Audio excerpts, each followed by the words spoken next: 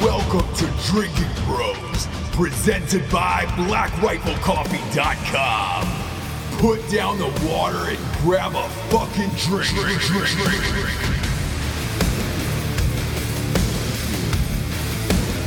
Yeah. Yes. Wow. Welcome to Drinking Bros Sports Companion Show. Has there ever been a better time to have a sports companion show than the fucking shit donkey that we've been going through this last week and a half in sports? No, it's kind of like being a reporter when Bush was in office. Yeah, it's wild, isn't it? There's all kinds of crazy shit going on. Yeah, fuck. Look, we're going to talk about the Urban Meyer sitch. This is going to be our college football episode where we run down the top 25, our way too early CBF, not only playoff predictions, but championship predictions. And we've also got a special guest. We got one of the best handicappers in the business on the show today. A guy named Raphael Esparza. He was the head of the sports book at MGM in Vegas for 12 years. Now he works for he's a consultant for mybookie.com. This guy drops free fucking bangers on YouTube and on his Twitter page. So he's giving you free advice week to week. And he writes a bunch of columns about sports gambling itself. Since we teamed up with a sports gambling website, mybookie.com, you might as well hear it from literally the horse's mouth. Although, Dan, which I'm psyched to say this out loud, is when I interviewed him last week, it was about 20 minutes into that Urban Meyer scandal.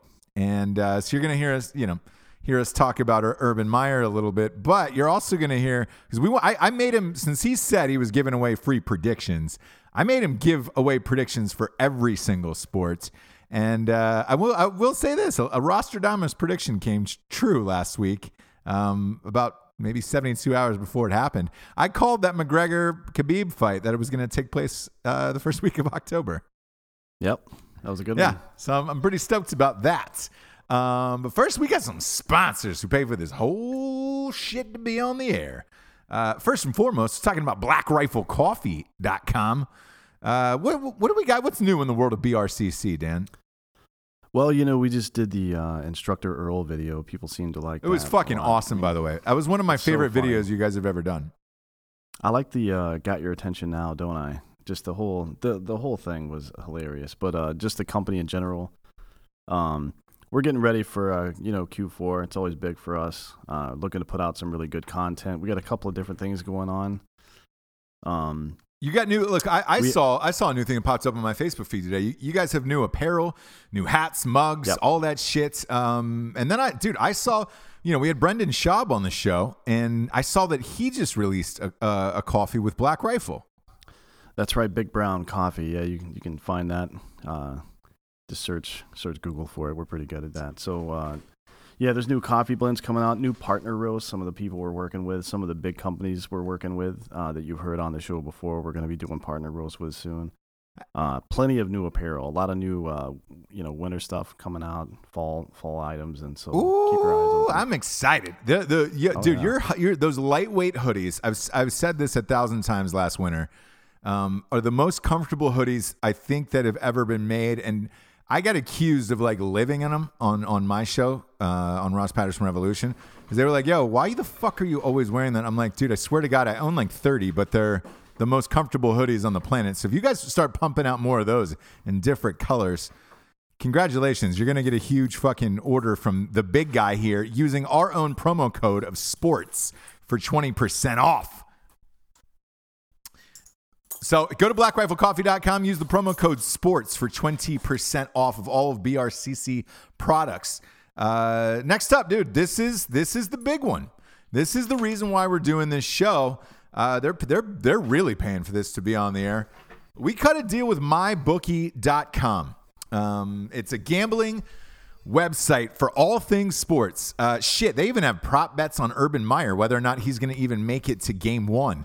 They've got prop bets on Walking Dead, how many people are going to get killed, the new Halloween movie.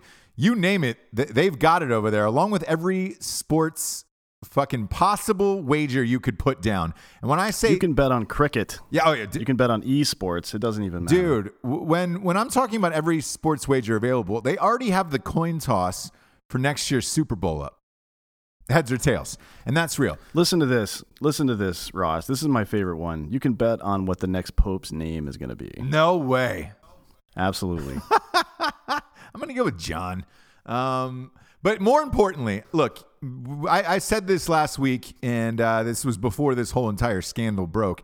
And I want to make sure this is clear to the audience because I'm not wavering from this.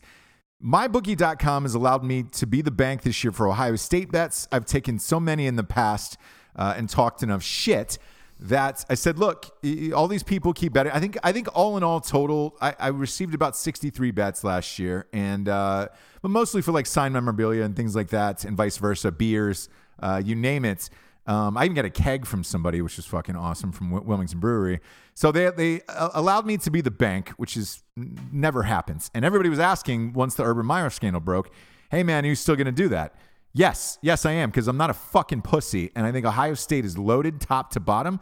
And good luck. Bet against me and figure it the fuck out. You can follow us on Drinkin' Bros Sports. It's our private group on Facebook along with Drinkin' Bros. Come on into the sports, talk a little shit, and throw down some money on mybookie.com.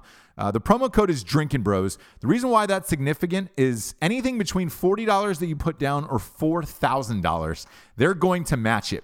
So if you put down $4,000 when you check out and put in Drinkin' Bros as your promo code, you're going to get another $4,000. And then look, that doubles your total up to $8,000. Yeah, man, you can bet on anything. So look, I hope I don't get taken to the cleaners by Ohio State, but you're fucking goddamn mistaken if you think I'm backing down from that bet. So that stands. That stands for the entire year. Win or lose, whatever happens to Urban Meyer, go to mybookie.com and bet against us. There's going to be a lot of predictions on today's show. There was some on last week's show, and all of these bets are available right now. So you can go on now, and there's spreads for opening week of the season already for college football and NFL.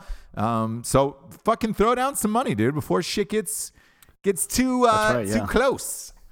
There's 4 games opening week that are top 25 matchups. So you're goddamn right there is. So go to mybookie.com, promo code Drinkin' Bros. That doubles your money. And then again, any bet against Ohio State is a bet against me. That's my money. So fuck you. Bring it. Bring the pain. Last but not least, we've got ghostbed.com. Whoo! Ghostbed.com. Sleep so good it's scary. Goddamn right it is. Dan, you got a ghost bed, right?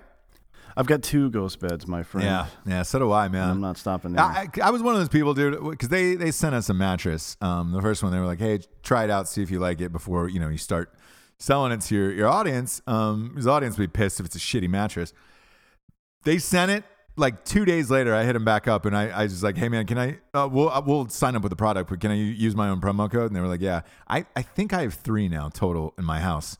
Nice. Most amazing mattresses on the planet. They're pillows. Those ghost pillows are even better. Like I'm addicted to them. My wife's addicted to them. She will not fucking sleep without these goddamn things.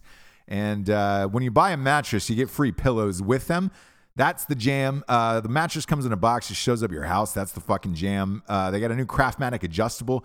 And if you go to ghostbed.com/Drinkin' Bros, that's where all the deals are exclusively for our members. And you can get all of these fucking wonderful trinkets that they have combined for like $400 off. They're offering like crazy deals for like bundle packages and all that shit. They also have a pay-as-you-go plan, which is awesome. So you don't have to fucking throw down all at once. And at ghostbed.com/Drinkin' Bros, that's where you're going to see our lovely faces and get them deals. So hop on over, man. Literally, we all have them. Look, I can't say enough nice things about fucking GhostBed. No, it's a quality product. It's the best. Quality it's product. The fucking best. With that, we're gonna hop into the show here, Dan. Obviously, we talked about it. Everybody's been talking about it in the sports world, so we'll start with this. We'll lead with the Urban Meyer sitch. Like I said, I was interviewing Raphael, who is our guest last week during this, and it just popped up and didn't really have the facts, but everybody and their mother came out online including ESPN. And there's a motherfucker named Paul Feinbaum. And I want to spell out his last name in case you want to find him on Twitter. Fuck this guy and his whole goddamn situation. Is he like the Don Lemon of ESPN yes, or what? And it's Feinbaum, Finebaum, Paul Feinbaum. And just go to his Twitter and say #FirePaul. When this whole fucking shit broke out about Urban Meyer, before any facts were released in the case whatsoever, he jumped on TV and said Urban Meyer's a fraud. He should be fired. Fuck that. Fuck him. Fuck his whole beliefs. Fuck all of his shit. This mob mentality that's been going on that we talk about on the show all the time happened to Urban Meyer last week. I didn't know what the facts were. And as a diehard Ohio State fan, I usually hear about all this shit. This is one of those cases that popped up at Big Ten Media Day about 8-10 days ago. They asked him about the coach he had recently fired and an incident in 2015 where he allegedly, this wide receivers coach, had beaten his wife. Again, didn't hear about the story. Urban said, look, I don't know who makes these things up at the media day. I don't know where you got that story from. Boom. Next day, the wife of again, the accuser, the accuser is what we'll call her, because I don't know any of the facts of this. And I certainly don't want to throw a woman under the bus, if she's been physically abused. No. Definitely don't want to do that at all. But I just don't know. No one knows the situation because it hasn't gone to trial and the facts aren't out in the case. And there was also no police reports filed. So right. I don't know what's going on, but the fact that ESPN and these guys were willing to come out and bury Urban Meyer for this, not knowing, less than 24 hours later, the story turned.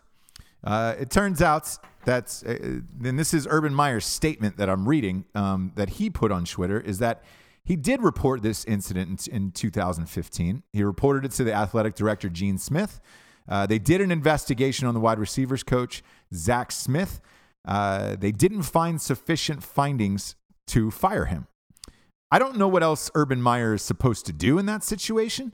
What I do know is this. When he got fired last week, this wide receivers coach, this husband and wife were divorced, and that effectively cut off any and all alimony. There's a rumor that is unconfirmed, and at least unlike ESPN, I'm going to say when shit is unconfirmed, that she got 6 figures for sitting down the wife and doing this interview. I don't know what to make out of any of this, and I certainly don't have the goddamn facts. So I'm going to wait and give this due process, because this has been going on a lot in our culture. A lot of people have been cleared, especially in the Me Too movement with Ryan Seacrest and Chris Hardwick, and a lot of these people have been cleared. What did you think as a non-fan out of hearing this, Dan, the first time this story broke? Well, I mean, I think it's problematic that we jump to conclusions so early, but it's a sign of the culture, right? Social media, the microwave culture, where everything has to be right now. I get the idea, the backlash that, particularly in the entertainment and sports industries, that a lot of this stuff has been buried over the years, and that people are hypersensitive to it, to making sure there's justice in the cases where it that needs to be the case. But justice means justice, right? Like someone that actually did something wrong getting punished for the actual wrong thing they did. And without discovery and investigation, you can't know that for sure. And what they don't realize is that they're harming their own case when they go crazy like that up front. Like, find out what the fuck's going on and then react to it. Yeah, and that's what I say. Here's the curious thing I find in this case. So the athletic director for Ohio State, Gene Smith, has not released a statement. He has gone dark on this whole situation. Ohio State, the university itself, not the athletic department, has hired an outside independent counsel with some former congressmen and shit like that, like people who are not connected to the university whatsoever, to run this investigation. A lot of people have asked me for my Rostradamus prediction on this, and my prediction is this. To me, in a case like this, if there was overwhelming evidence against Urban Meyer, I think he would have been fired within the first 48 to 72 hours. He would have resigned because they would have given him the option. Would have resigned, exactly. Would have resigned or could have been fired. There's a lot of people that say that there was a clause in his contract for not reporting shit, and that he wouldn't receive the $36 million that he's owed on the remainder of his contract if he were to get fired. or resign. I'm sorry. If he gets fired, he could do it. But if it was under this sexual abuse clause or not sexual abuse, but this assault and battery, I guess you'd say, clause, that he wouldn't get his money. Now there's two schools of thought. This investigation could be either to clear the university of the rest of the $36 million in the contract. That's one. Two is he reported it like his contract said, and the athletic director did nothing, and they're looking at possibly firing him or replacing him.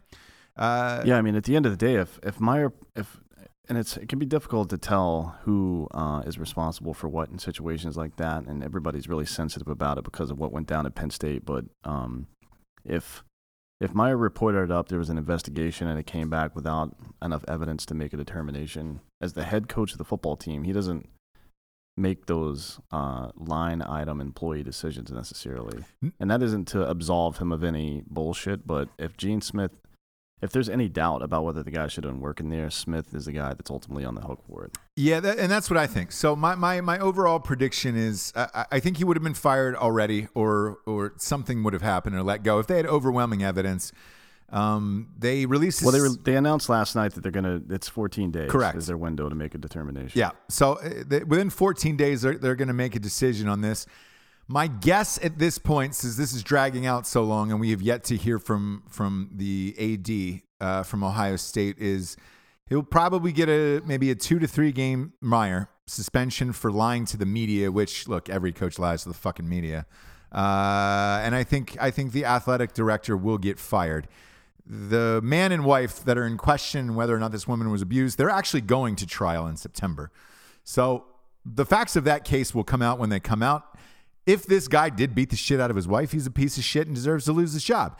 If Urban Meyer covered it up and lied for him all these years, yes, then I believe Urban Meyer deserves to lose his job. But I do think, though, if they had the evidence, they would have done it. Ohio State's first practice was on Friday. They would have swept it under the rug and gotten rid of it, so they could have started the season over fresh with a new coach and not have this distraction looming for the next 2 weeks. I think there's something more here to this, so I'm not going to speculate as to one way or another.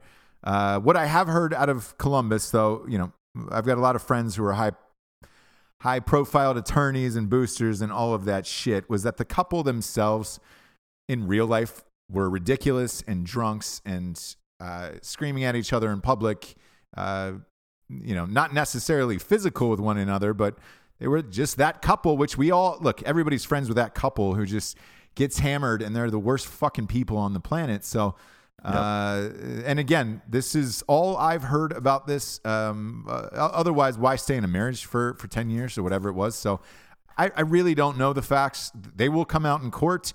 All I can wait for is whatever decision this independent counsel is going to make on Ohio State, and we'll know that in 14 days.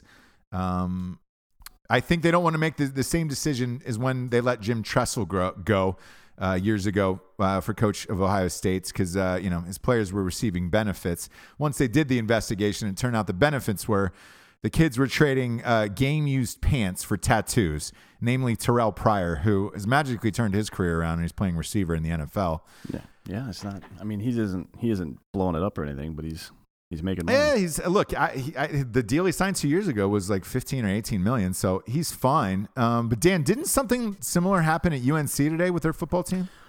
Yeah, that's right. So this investigation has been going on since January, apparently, when UNC self-reported, but 13 of their football players sold their school-issued limited edition Air Jordans. And I don't know what the circumstances of the sale was. I don't think it was for tattoos or anything, but either way, that happened. So now they're going to get each suspended for a minimum of 1 game. I think some guys got 4, depending on the circumstance. And they're going to stagger because a lot of the guys play the same position, and it's a level 2 offense. They're going to get staggered suspensions. Gotcha. So it won't be all the same game, basically. Okay. I mean, me personally, first reaction to all of this shit, because I remember when this happened to Terrell Pryor at Ohio State. Not to say that Terrell Pryor is a fucking upstanding citizen, but I feel bad for these athletes. In particular, the athletes that come in and play from, the piss poor neighborhoods. And, a lot of these kids are from bad areas.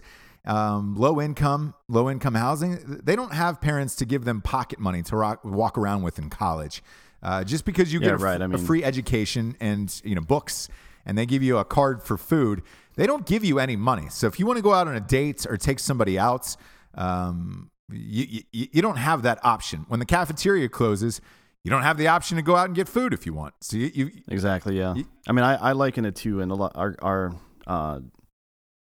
listeners a lot of them should be able to kind of empathize with this. But if you're a private young soldier, airman, Marine, sailor, you can go to the chow hall 3 times a day within certain hours. But if work takes you outside of those windows, or you want to go do something or any of that stuff, you're just kind of like, you're making bullshit like $1,300 a month. You can't do shit, right? Yeah, you can't do anything. And like, for these kids, like, look, I got a bunch of offers out of high school. Back then, I don't know if it's different now. We only got to use 3. We got 3 visits to Division I schools for the NCAA. I got to go inside the I actually walked on. I got invited to walk on at Ohio State for football, which I did. There was a 4-year starter in my position, and coach was like, "Look, you might be good enough to make the fucking bench team, but this guy is probably going to be a 4-year starter here and eat up that scholarship." So I got to see the ins and outs of how it works at a big institution like an Ohio State or like a UNC. And again, with all these 3 NCAA visits, I went to Tennessee, Georgia, and then one other school that I visited to see how their football programs works. Here's how it works, essentially. And you can tell me if this is close to the military, Dan. But these kids mostly are getting up 5:30, 6 in the morning. They get a workout usually from 6 a.m. to 8 a.m. Then they go to classes all day. Then they've got to go to football practice itself afterwards. Then they work out after that. You sleep or study, your choice. And then you're back at it again the next day. In your, whatever downtime you have, let's say you have a girlfriend or, you want to go out and get some food with your buddies. There is a bye week during the football season. What are you supposed to do for fun? What are you supposed to do with? Yeah, exactly. And that it's the same thing with the military. And it's why guys and gals get so fucking hammered all the time. Because if you work, like you wake up in the military, it's more like waking up at 5, go do PT, go eat, come back and do whatever training and your job for the day until 6 p.m. And then you go, I mean, not everybody does this, but, go work out afterwards. And then you have a couple hours of free time. If you work that hard for that long, 5 to 6 days a week consistently, then you need a release, man. You got to be able to, you're a human being. I don't know why we expect these guys, like, yeah, they're getting a free ride to college. That's great. But they're still a fucking human being. Yeah. Like we call them prima donnas or spoiled because they want to fucking enjoy the 2 hours that they actually get to themselves a day. That's nonsense to me. Yeah, and I don't agree with it. And in particular, man, for some of these kids that live in these poor areas, man, I don't. I mean, you're walking in with nothing at that point, and you look around in the stands. Say, like, we'll use Ohio State as an example. There's 110,000 people that go to the game there. Average ticket price is about $75 a ticket. 110,000. I mean, you're making billions of dollars for the university, and these kids don't get any of it. Something has got to change, or the things that are happening at like USC or UNC today, that's going to continue to keep happening. So I don't know what the answer is, but I think at least at the very minimum, these kids should have a fucking allowance, from the university, a weekly allowance, like a per diem or something. At a minimum. So they can, do something in the outside world. Cause again, these cafeterias close, like same as in the military. So you're fucked at that point. Yeah, pretty much. I mean, if you don't make it within a certain time, and sometimes it's not even your fault, like a practice goes long, or you're out somewhere doing something for the team and your transportation gets fucked up and you can't get back in time. So what do you just not eat? I mean, these guys are poor as fuck. Yeah. Right. The average college football player is not a guy that came in, from an upper middle class family where their family's just going to give them, money to walk around with when they get to the university. Yeah, not at all. So look, hopefully they do something, but I doubt it. It's a real slippery slope at that point. Because then you worry about boosters and coaches overpaying kids or on the side or whatever. It's kind of a mess to me. Look, it should be some form of salary, same as a college kid working in any other job. And I know that's also been an argument of, hey man, I don't understand, why can't they get a fucking job in the off season? There is no off season. There's about 2 weeks. 2 weeks right after the bowl game. There's 2 weeks, and then boom, you're back in workouts again and off the field activities and all that other shit. Like, and what do you want them to go work for that 2 weeks and save up money for the rest of the year? They don't. Exactly. There's no job in America you can work 2 weeks and it's gonna pay for the rest of your year going out and dates and whatnot. But enough of that, because we could go on about that for hours. Let's get to the coaches poll that just got released on ESPN with the top 25. We'll do a rundown of that, and then, Dan, I'm going to get your way too early college football playoff predictions, as well as your national champion for the 2018-2019 season. Do you have a dog over there? Yeah, I can hear it. Actually, it's my dog and Dave's dog, and they're fighting each other. Okay. All right. Well, look, this season's going to be a dog fight. Nailed it. Boom. Let's start with Alabama comes in at number 1. How do you think Alabama's going to do this year? I think Alabama's going to have a good season. I'm kind of curious to see how this Hurts situation is going to play out. Like, is he going to take is he going to be a backup quarterback that fucking is a cancer in the locker room all year, or is he going to go use his athleticism to be a slot receiver or a secondary option in the backfield or something like that? That's the big question for me, because Nick Saban doesn't give a fuck about this kid's feelings. I guarantee you that. Oh, yeah. No. Nick Saban. And the young guy, what's that? Nick Saban eats the same meal every single day. Do you know that? Yeah, he's a sociopath. So whoever is the best option statistically is who's going to be in the game. And it looks like it's the Tua kid. He came in and mopped that game up pretty much under the biggest kind of pressure scene you can start. So we'll see how he does for a long season. I think he's got a weird delivery, to be honest, and I'm not sure if with more exposure teams aren't going to figure that out. Yeah, you know what I mean? I when I watched the national championship last year, and let's look, we're only judging this kid off of one half of football because that's all he essentially played. This Tua kid for Alabama. I watched the footage of that. I watched that game again. 2 of his touchdown passes went to different receivers that he was not throwing to. People had undercut the route, and the receivers he was intentionally trying to throw to were covered. If it weren't for Alabama's athleticism and undercutting these passes to go and pick these off, I mean, it could have been a blowout for Georgia, and I thought it was. At halftime, it was 13-0. I've never seen a coach bench not only their quarterback, but they put in a true freshman running back and then a true freshman receiver, kids who have never played before, putting them in to play the second half of your national championship game. Yep.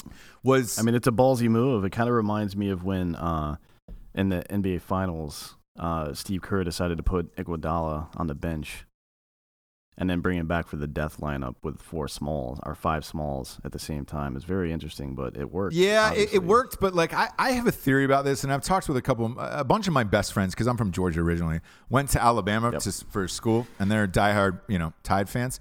I have a theory that I brought up to them just to get their honest opinion, because look, let's face it, Alabama fans are just underneath ISIS in this world to me. Roll Tide. Jesus Christ. I hate that so much. I know. But when I asked them, I said, look, here's my theory about that game. First of all, I thought it was bullshit that 2 SEC schools were allowed in the college football playoffs. So how do you think they should have handled that? They should have done the playoff schedule differently? Or I think you should expand it to 8 teams. Yeah. I'm not necessarily saying Ohio State should have got in, because they were 5th. But I would have liked to have seen, truthfully, UCF get in.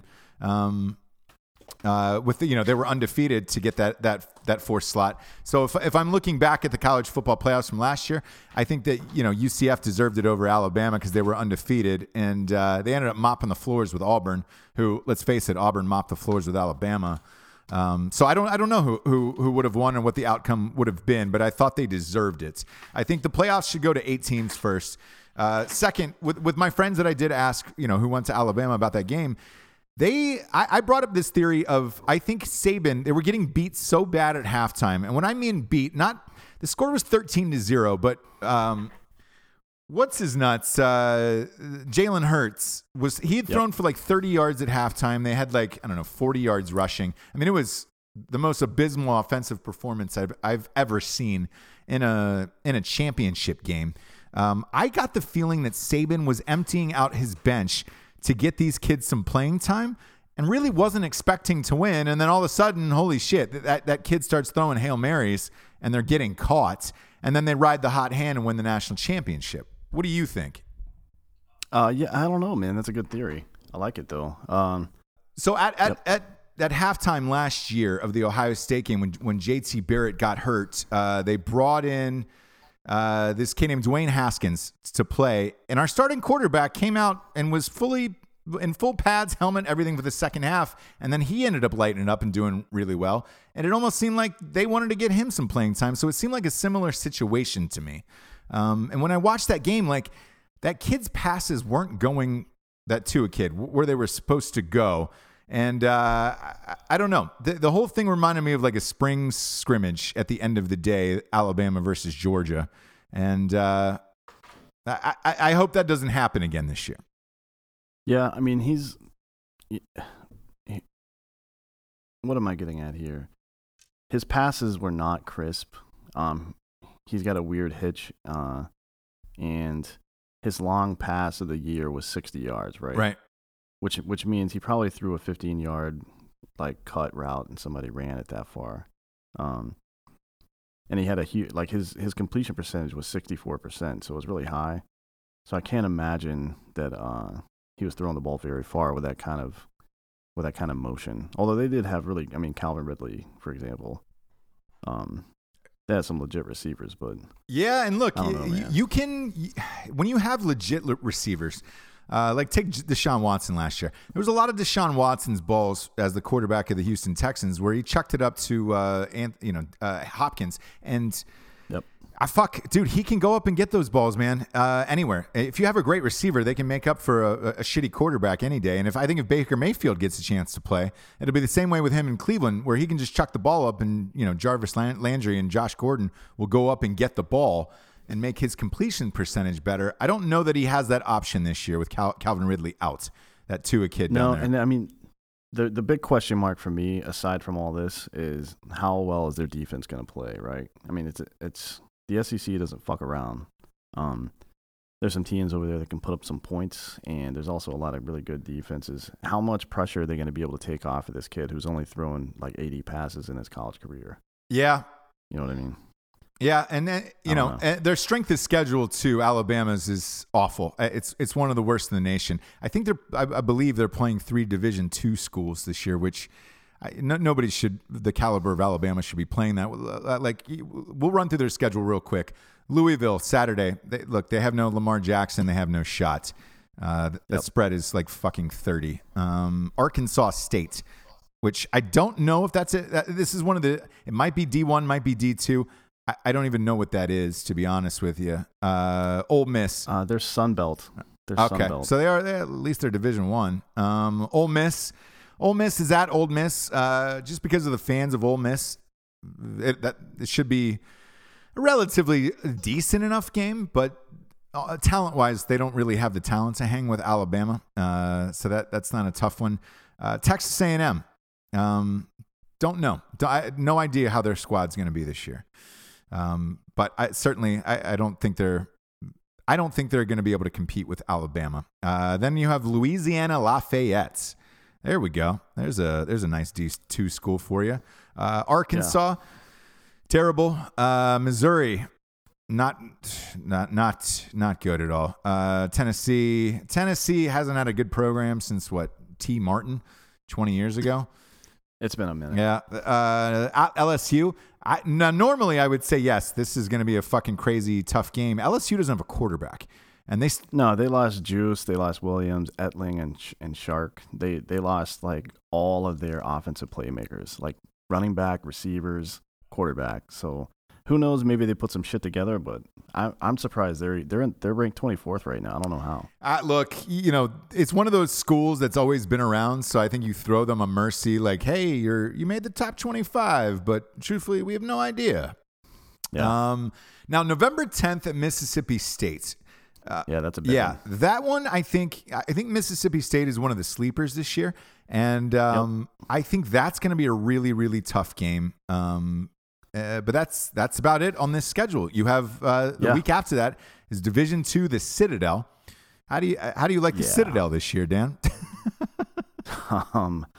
I don't know. I mean, they got Auburn the next week. Auburn, that's their rivalry. Yeah, and look, anything's possible. Technically, is a top 10 team right now, but Auburn has the toughest schedule in college football, I think. Yeah. So they play Washington State, Georgia, Alabama. Come on. Yeah, I got this Mississippi State game is relatively tough. Maybe Ole Miss just because of where it's at in Auburn, but that's it. Yeah. I think they breeze through this schedule, and this is my first team into the college football playoffs simply because of their schedule. I don't think anybody's going to beat them, and they're number one already. So, they would have to lose a game or two to get out of that, and I just don't see it in this schedule where they lose one game, to be honest with you. I think Mississippi State can beat them. But it is that game is at home. So, Alabama at least has a home game. Yeah, that'll be tough. So you got that. Mississippi State's got Fitzgerald, who I think is a Heisman candidate. Their defense is top 5. They have the SEC leaders coming back for sacks and interceptions. So we'll see. Yeah, we'll see. I think Mississippi State is a top 10 team by the end of the year.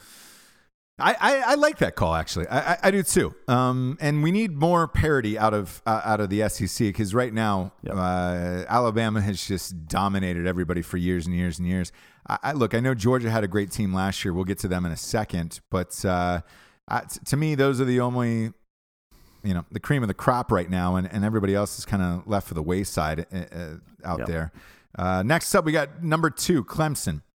Clemson's schedule is it's not terrible. They got they lead off with Furman, which is where Michael Corleone went to college, by the way. No, Furman is like a little tiny school in actually in upstate South Carolina. Yeah. And then they got Texas A&M. That's at A&M, so that could be a tough game. But not that tough. And then they have Georgia Southern, Georgia Tech, Syracuse. They actually lost to Syracuse last year, so that's going to be, they'll probably beat Syracuse by 40 points this year. Yeah. Just because they're pissed off. Then Wake Forest, NC State, and they don't have their real first game until Florida State on October 27th, in my opinion. There's no chance they should lose any of the games leading up to that. Wow. Is Francois, that quarterback for Florida State, is he back and healthy now? He should be. I don't know. It's a good question. I'm not entirely sure. Yeah, they've been kind of look, Florida State's I don't want to say that it's a fucking weird down year, but I mean, they're coming in the rankings at number 19. They've been silent all offseason. I haven't heard one fucking word about Florida State.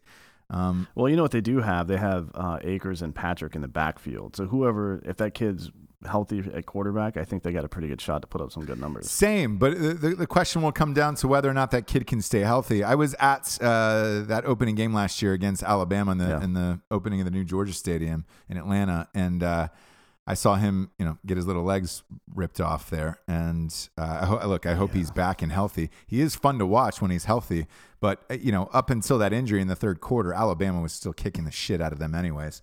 Well, they were never going to match it without. I mean, their offensive line, Florida State's offensive line, has sucked for the last couple of years. So I don't. There's no indication it's going to get any better this year. So if the kid's not hurt now, he probably will be in a couple of months. Yeah. Either way, it was a horrifically boring game to be at. Holy shit. Watching Alabama's offense is awful. This is no shock. It's never been fun to anybody.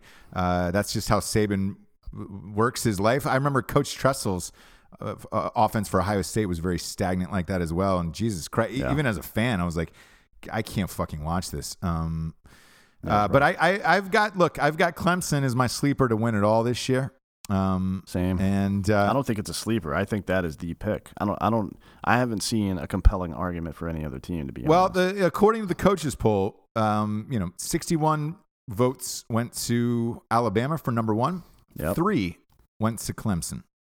Yeah, that's really surprising for me. The only other team to receive a vote was Ohio State, and they got 1 vote, and they're at number 3. Yeah. Think about Clemson, though, in contrast to Alabama, who lost, big names, right? And they have this quarterback bullshit going on. Clemson has 3 seniors and a junior returning to make up there, which is, in my opinion, unquestionably the best defensive line in college football. And then they have, a deep running back core. I expect their Trevor Lawrence to see some time pretty quickly, getting snaps, maybe right out of camp. I think they're going to put up big points, and they have like a serious defense. Yeah, and look, I think that quarterback, now that he's got a year under his belt, is going to be even better. I also love Dabo Swinney as a coach, man. I just think that he's a great leader and he's a great motivator. More importantly, he's a great recruiter. He's able to get, DeAndre Hopkins, Sammy Watkins, all these guys. You start going down a list of all of Dabo Swinney's fucking NFL superstars that he's been able to wrangle out of that team for the last few years. Like, Dabo Swinney is a fucking force to be reckoned with. The top 3 coaches in football, you got Saban at 1, obviously. I'd put Urban Meyer at 2 if he keeps his job, and then Sweeney's at 3, man. Those are the top 3 doing it. I don't think he's going anywhere. I think he wants to build an institution that, fucking the same way Alabama is. And he's great. Yeah. So I would not be surprised at all if, even though they're ranked number 2 in these preseason polls, if they win it all, he's that good and their team is that good. And they also have a fairly light schedule as well. They do. I mean, after Florida State, they play Louisville, Boston College, and Duke, none of whom are going to do shit. And then they play South Carolina, the rivalry game. It's at Death Valley, so I wouldn't expect them to lose that one. Yeah. And then obviously the ACC championship, which would probably be against Miami, you would have to assume. Yeah. So we'll see. I think they got a good shot. So Ohio State, let's talk. Yeah, about number. We'll go to number 3, Ohio State. Look, I think Ohio State is so loaded talent-wise that I don't really give a fuck who the coach is at this point. So I hope it's Urban Meyer, but if it's not Urban Meyer, guess what? I don't fucking care. That Day guy who's taken over as our interim head coach right now, from what I understand, is offensive genius. They paid him one of the highest salaries ever for a non-offensive or defensive coordinator last spring of $1 million. He was originally supposed to take over as the offensive coordinator of the Tennessee Titans. Ohio State bought him out of that. They know something that we don't know, and they're moving to a pro-style offense with Dwayne Haskins at quarterback. He again, one of those guys like Tua, you only got to see a good half of him last year, but the half we did see, he was fucking flawless. I believe he was 8-9. Yeah, dude. And he saw time. Obviously, a lot of it was in mop-up, minutes, but he completed 40 of 57 passes last season. Yeah, accurate, great deep threat, and isn't afraid to run the ball here and there. Look, Nick Bosa is probably, I want to say he might be number 1 pick in the NFL draft this year. He's just as good as Joey Bosa. He's the defensive, rookie of the year. And look, the only question is their schedule at this point, because there's some tough games. Like, first we're Oregon State at home, big deal. Rutgers, second game, big deal. And since I shit on Alabama's schedule, and Clemson's as well, I'm going to shit on Rutgers for them allowing them in the Big Ten. I don't think they should have allowed Rutgers in the Big Ten whatsoever. I would have loved to rather seen them going out and grab a Notre Dame. Rutgers is not a sports school whatsoever. Well, do you think Notre Dame is ever, because a lot of that is tied in with their TV contract? They're going to be in Group of 5 and out into perpetuity, probably, right? Yeah. Somebody changes and I wish this never would have happened. So the fact that they're on our schedule is simply because they're in the Big Ten. Otherwise, you wouldn't be playing a school like Rutgers, and I think they're fucking shitty, and I think it's shitty that they let them in the Big Ten. Now I'm sure Rutgers gave them a lot of money to take that matchup, right? Well, no, that's an in-conference game, so they can't really do that. Exactly. What I had heard, it's a conference game. We play Rutgers, now every year since they just joined the conference 3 years ago. But what I had heard was they were looking for a team in the tri-state New York area that can bring in, extra ratings for the other schools in the Big Ten. Hence, they let Rutgers in. It makes sense, but to me, find a fucking better school with a bigger fan base. Like that's a worthless game every year, and it will be this year too, regardless of who's the coach. Week 3, here's when shit really starts to get tough. We are at TCU, which is on a neutral stadium at AT&T. You and I at Jerry World. You and I will be there for this game. We will. Yeah. It is the Saturday night game on ABC at 8:00. We'll be partying, tailgating. We'd love to tailgate with you if you guys are going to be there. Let us know. Hit us up on Drinking Bros Sports and let us know if you're going to be there. Because we'll also be there the night afterwards for the Dallas game versus the New York Giants for that 8:00. Yeah, which means we'll have plenty of time Sunday morning to recover. Yep. Endless mimosas somewhere. And look, you've been throwing in some key bumps. So whatever happens. We're all adults. But we're down to party. And that's a tough game, man. I don't... yeah, it's tough. TCU is always tough every year, man. So I don't know how that's going to shake out, to be honest with you. And I like TCU. They're a top 10 defense, man. And, when you're playing on the road against a great defense, that's fucking tough. And look, especially when you have a young quarterback who's only thrown 57 passes in his career. Basically. Exactly. So, that game's going to be really tough, and it's essentially a home game for TCU. So I don't know. That's a really fucking tough out-of-conference game, the third game of the year. Tulane, whatever. That's a fucking blow-off game. But then you're going to shit, man. This is crazy. State College. 2 weeks after TCU, then you're at Penn State. Yep. Fuck, that's a tough. That's not the easiest game. Place to play either. It never is. Although at least the weather is still relatively normal at that point in the year, so it's not the worst, but the fans are fucking crazy. Fans are crazy. They usually do a whiteout in the stadium. It's one of those teams that, dude, it always gives Ohio State fits every fucking year. Yep. And it's tough, man. It is a tough place to play. Their head coach, that Franklin guy, I believe the hype, man. He brought a program back from the fucking brink of disaster, him and Bill O'Brien. And with very limited options because of their scholarship situation. It's look, the name Penn State is still synonymous with the fucking Sandusky thing, and it's like to try. I don't think people understand how hard it is to try to go out and recruit for Penn State when that is still fresh on everybody's mind. That's tough. Shit. Pacino just played goddamn Paterno in a documentary. They did a whole biopic on HBO on it. So that's a tough one. Breezing down the schedule here, they got Nebraska at home. I think that Frost guy, Scott Frost, is their new coach. He was the coach of UCF, the national champions, the co-national champions of last year, self-described. I think you and I should throw our own parade. Let's not even have a team, and let's just throw a parade at the end of the year and declare that we won the championship. It'd be so good. It'd be so good. But that game's a tough game. That'll probably be the night game. That's Saturday, and then the week after, then they're at Michigan State. Yeah, that's a tough. Fuck, one. Man, that is a really fucking tough game. Mark D'Antoni, man, he's always got a good squad, and they're always scrappy, those motherfuckers. They're strong up the middle on D too, which kind of plays against what Ohio State does. So I don't know. That's a tough one. I think Michigan State's going to be in the top 10 by that time of year too. I do too. That's a tough game. And then obviously we have Michigan is our last game of the year. Michigan's always fucking Michigan.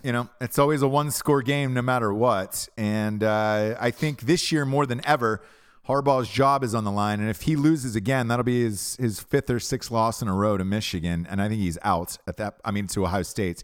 And I think he's out at that point. They would have to get rid of him. It's interesting what's been going on at Michigan, though, with all the transfer quarterbacks coming in. People want to play for Harbaugh, right? Yeah, but I to me, it's not enough time to learn the system. So you're gonna have this. Patterson came in from Ole Miss, right? Yeah, and he was on pace to throw for about 4,000 yards last year before he went down with a knee injury. Yeah, so can he pick up that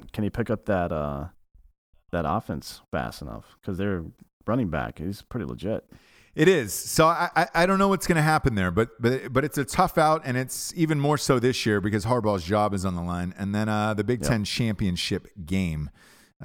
So that's a tough one, man. That's a really fucking tough schedule. Number 4 is Georgia. Surprise of last year, and that Jake Fromm kid is the fucking truth, man.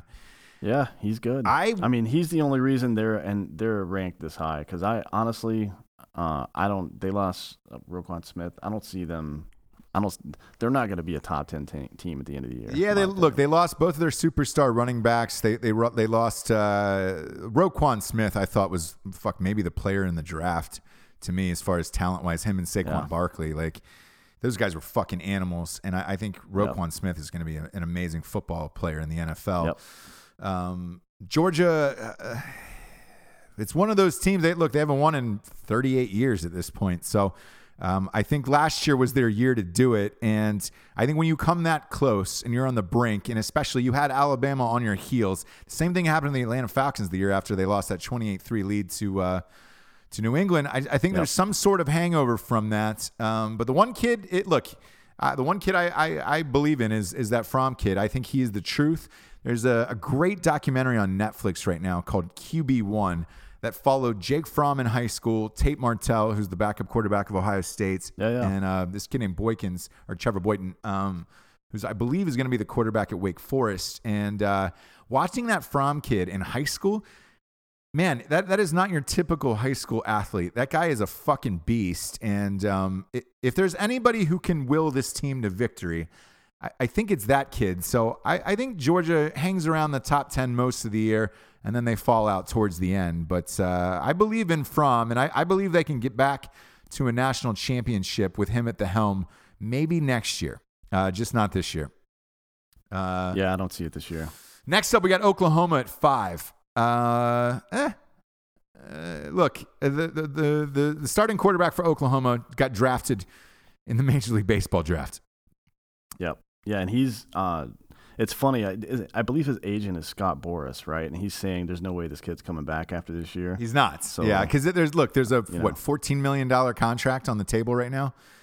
Yeah, in pretty much. He was a first-round draft pick, so he's going to get some money. In Major League Baseball. But I believe the exact amount was 13.6 or something crazy. And it was just like, if it were me, there's not one fucking prayer I would play for one down for Oklahoma as the starting quarterback. No, I don't know what this guy's doing. I don't either, because it's one thing to love football and love sports and all that other shit, but it's another thing to throw away that kind of money for Major League Baseball. Because I always look at the Chris Winkie situation where you can take the money, go pro, and then you still have all 4 years of eligibility left. You can come back and play.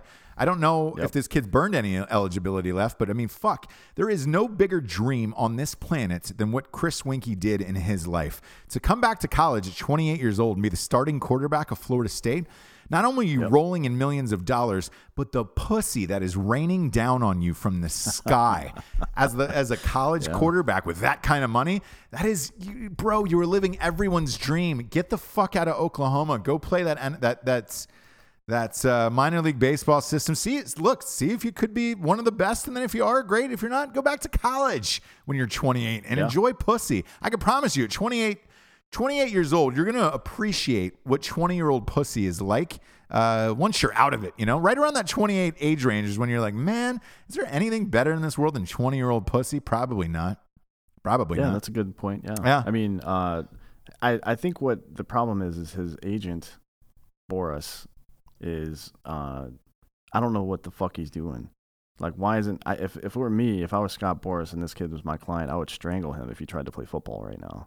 Well, look, Boras is a dirtbag, first and foremost. Oh, yeah, big time. And everybody knows that. I have no doubt this is not Boras.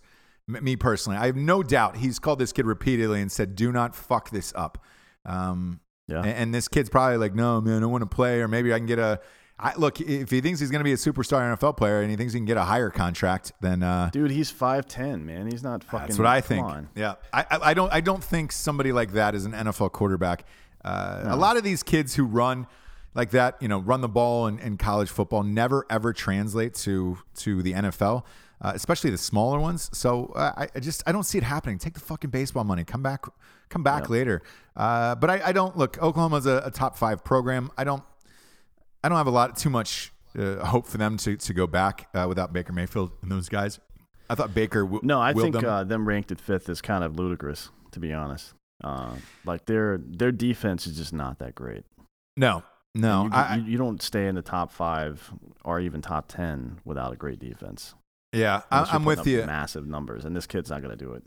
I'm with you on that one. I think he'll be pretty fucking good. I just they don't have that kind of defense, and I think Oklahoma is going to be a fringe team all season around the top 10ish range. Washington is number 6. I've got them. I got them as a sleeper to get into the college football playoffs. I believe in. I like them. Yeah, I believe in their coach from Boise playoffs. State. I think that guy's incredible, and I think anything is possible with that guy. Yeah, I like Jake Browning, their quarterback. He's 6'2". He's thrown for like almost 10,000 yards in his college football career. He's a senior. He knows the system. And they have the problem I see with them is, one, they're going to get challenged early because they got to play Auburn right up front. And the receivers are a little green. Like they lost, what was his name? Or they have Myles Gaskin, but other than him, the receiver core is pretty young. So who knows, man? I mean, Auburn's a pretty good team. So if they get hammered in that first game, he's a senior, so I think he'll be fine. But if some of the younger guys that haven't gelled yet, maybe it fucks with their head a little bit. Yeah. But if they whip Auburn coming out, I think if they put a hurt on Auburn on September 1st, then they're going to have, I think they'll be in the college football playoff. Where is that Auburn game, by the way? It is in Washington. Well, look, they definitely got a shot. That helps. Coming in at number 7, we got Wisconsin. Wisconsin, another sleeper team for me. The only thing I think Wisconsin, I thought they were really good last year. I think they're going to be great again this year. The only knock on Wisconsin is they have one tough game the entire year, and I believe it's at Penn State, and that's it. Their schedule is shit. So they could do the same exact thing as last year. Sleepwalk to an undefeated regular season, and then play somebody in the Big Ten championship like in Ohio State. If the predictions online from all the pundits hold true, and if they win, they're in. If they don't, they're out. And I think that's where Wisconsin's pretty much going to live all year round. But I think they're going to give people problems if they do get to the playoffs. And look, that's is the sleeper team for our bookie who came on today. He actually picked Wisconsin as a sleeper. Yeah, he picked Alabama to win it all, and he picked Wisconsin as a sleeper. That's surprising, honestly. I got to tell you, because half of their defense is gone from last season. Half of their starting defense left. Yeah, that's a lot. Yeah, that's a lot to make up for in one season, particularly in the Big Ten. It is. It is. Although Jonathan Taylor, the running back, maybe he's a top. He will make it to the Heisman final round, I think, this year. Particularly based on this schedule. I mean, they're going to light people up, and he rushed for almost 2,000 last year. So that was as a freshman. So yeah, he's probably coming. This year will probably be the most peak physical shape he will ever be in his life, his 19 to 20-year-old season. Yeah. So I expect him to go fucking ballistic this year. Yeah, and look, I think he's going to rush for a lot of yards, and then also his name is super close to Jonathan Taylor Thomas, who look, let's face it, rushed into my heart. In the early 90s, big JTT fan, had his poster up over my wall, used to jack to it. Did you? Yeah, I had it on the ceiling actually, so it just I on the wall kept taped. My neck started to hurt, so I put it on the ceiling. I taped it inside my jeans just because I wanted to have my own secret throughout the day. Next up, we got Miami. Miami was great last year. Mark Richt is their head coach, the old head coach of Georgia. Then they got to the final games, and it all fell apart. The wheels fell off, and they looked horrific. They had a quarterback change in the middle of that last game. Boy, did the wheels fall off fast for those guys. But look, I think this team is probably ranked a little lower than they should be. I think they'll go up and sweep into that 5-spot Oklahoma area. I wouldn't see them. I wouldn't be surprised to see them towards the top of the charts as the season continues. But I just don't think they have enough to win a national championship. No, I don't either. I mean, they got first of all, they got a tough start to the season. They got to play LSU, who's got a pretty good defense, and Miami's offensive line is kind of questionable. So we'll see how that goes. And that's particularly relevant because Rozier had had less than a 2-to-1 TD to interception ratio last year, and he got sacked 27 times. So we'll see if they fuck his shit up in game 1, and how that tail end like drop off last year affects how they come out of the gate this year too. Yeah, we'll see. But I think they're justified. I think this is a top 10 team all year long. Penn State is up next at number 9. Tough, man. That McSorley kid at quarterback. I like that kid's moxie. He's fucking sexy. Yeah, I think he's a Heisman candidate maybe if he can find somebody to catch his passes. But Saquon Barkley's gone, so what the fuck? Gone. Yeah, I don't know what they're gonna do, but they're always a tough team and they're well coached. So I never count their Penn State offensive out. coordinator. Oh, I don't either. They're very scrappy, for lack of a better phrase. If you remember their kicker running around blindside tackling people a couple years ago. Oh yeah. But Moorhead their offensive coordinator left to go coach Mississippi State. So is he he's the guy that put it all together with Barkley, and Barkley's gone and the offensive coordinator's gone, but McSorley's back. So how's that work? Yeah, you know what I mean, I'm curious about that. Yeah, it's going to be tough sledding, but again, I think anything's possible with McSorley and that coach. I think they're going to do pretty decent. Auburn every year, man, is a tale of two teams. They always seem to do well, and then they get housed by somebody like ridiculously. Well, you know housed. what the problem? And if they do that this year, if they get whipped by somebody they shouldn't, then they're fucked. They're not even going to be in the top 25 because they play Washington State. And they play Georgia and Alabama. All three of those teams are top 5 teams, and they play. Are they playing Georgia Washington State or Washington? Or Washington, excuse Okay. me. Yeah.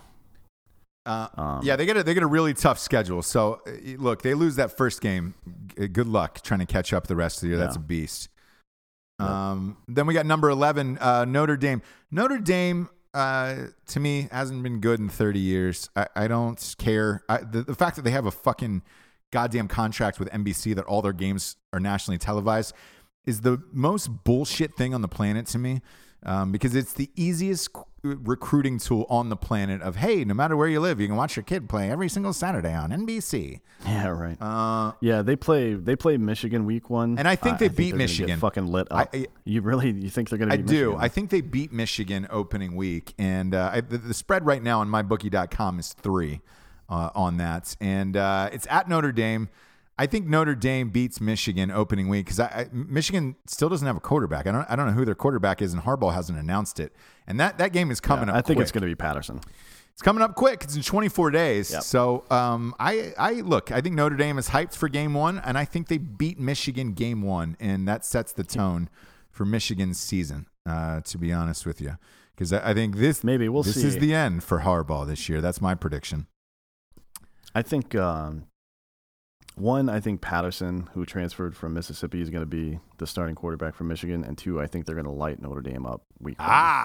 We got our first fucking against each other, our first sword fight, if you will. Yeah, let's get our dicks. We will when we put our dicks on mybookie.com because I'm betting on Notre Dame, so I'll go 100 against you on that on mybookie.com. Yeah, let's do it. All right, cool. I'm going to that. take Notre Dame. You're going to take Michigan opening week. That'll be our big opening week bet. Wait. Yes. Tell me why you think Michigan is going to lose. Is it because of the quarterback thing? You don't think they have time to gel? It is. I don't think they don't have time to gel. And this other thing about Michigan that I don't understand is so Harbaugh takes these kids around the world in the offseason, and they go to like these like weird camps in other cities. Have you seen this? Sports Center just did a piece where he took them all to Ireland this year, and they got to go to Ireland. I think all of this shit, this showmanship shit, and going around the world, I think it takes too much away from practice when you should be there on the field doing the same shit every single day. And I know Harbaugh's excuse is like, oh, well, the kids get to see the world and all this other shit. I think the way that Saban does it is probably the right way. I mean, how do you go against that schedule of just a rigid asshole who day in and day out is just going to ride you? You're in the same spot. You're doing the same thing over and over again. To me, it's and look, I wasn't in the military, nor have I ever claimed to be. But to me, it sounds like everything that you've described, Dan, from being in the military, where it's a very military mindset, which that gets the fucking job done in the world. It does, yeah. I mean, especially when you're managing 50 plus kids on an active roster, and then the practice. Oh, you're looking at 70, yeah. So you can't manage each kid individually. There's no way you have the staff for that. So And again, I think there is something to that military mindset where it's just like, hey, we're doing this and this and this and this, and nothing is going to get in your way. There's going to be no distractions. Could you imagine if your fucking drill sergeant or whoever it was just like, hey guys, today we're going to go to space camp in Alabama to relax for a little bit, see the sights and enjoy the world. What? No, we'd tell them to go fuck themselves, to be honest. Yeah, and that's what they're doing with this program. And look, to the outside world, I think Harbaugh is trying to improve the brand of Michigan and get that, more of a global brand. But I don't think it does anything for you on the field. And I think he's out after this year. I really believe that. And it's not because I'm a homer and I hate Michigan. I like when Michigan's really good because I think it's good for the conference. And I always root for Michigan in the bowl games because I think it's good for the conference and you need this overall. I feel like this is the downfall season for him, and I think it's going to start week 1 with this Notre Dame game. And again, they have no quarterback, and some of their best players are gone. So we'll see. Yeah. Number 12 is Michigan State. Michigan State is always great, year in and year out. Tough schedule, tough team to play. You never know. Look, they could absolutely win the Big Ten. I would not be surprised with that. They've got a great coach, and they've always had a tough running game, and they've always got good quarterbacks, man. Their quarterbacks are always do well for the long run. Yeah, what's that kid's name? Lewerke? Yeah, or however you say it. Yeah, he's legit. He's legit. And he's got some receivers to throw to as well. So yeah, they're all good. I enjoy watching Michigan State games when they play. Stanford's coming in at 13. Gonna be Bryce Love. Yeah. What's your feelings on Stanford? So here's one of the big questions. Yeah, well, here's the big question for me this year. This is like one of the more compelling things is Taylor from Wisconsin or Love from Stanford. Do either one of them have a legit chance at winning the Heisman? And here's why I asked that. First, they both put up monster numbers last year, and neither one of them won. I think Love was a finalist and he didn't win. So do they have to put up even bigger monster numbers this year? And how likely is that to happen? I don't know can a running back win the Heisman Trophy without doing something incredible? You know what I mean? Does all of college football have to have a down quarterback season for a running back to win at this point? I mean, obviously it's all been running backs and quarterbacks since '98, right? So that's probably not going to change. But I'm curious to see who the finalists are. I've got some thoughts on that. We can talk about that later. Yeah, I actually have Bryce Love winning the Heisman Trophy this year. Okay. The only problem is, and this is me personally, and I've seen it living out there, is living in Los Angeles. I know for a fact nobody watches these games. So all my friends on the East Coast are not up, and because I thought Christian McCaffrey deserved the Heisman Trophy. The year that he went out, he put up monster numbers that destroyed everybody's, but he didn't get it. And I thought he deserved it then, but it's just the fact that nobody watches them play. Most of their games are on at 10:30 at night, East Coast time. Nobody's up. Nobody watches Stanford. And you don't think of Stanford, you still don't think of them as a football school or a sports school, even though they're great every year and they're usually in the top 10, and they'll probably win the Pac-10 this year.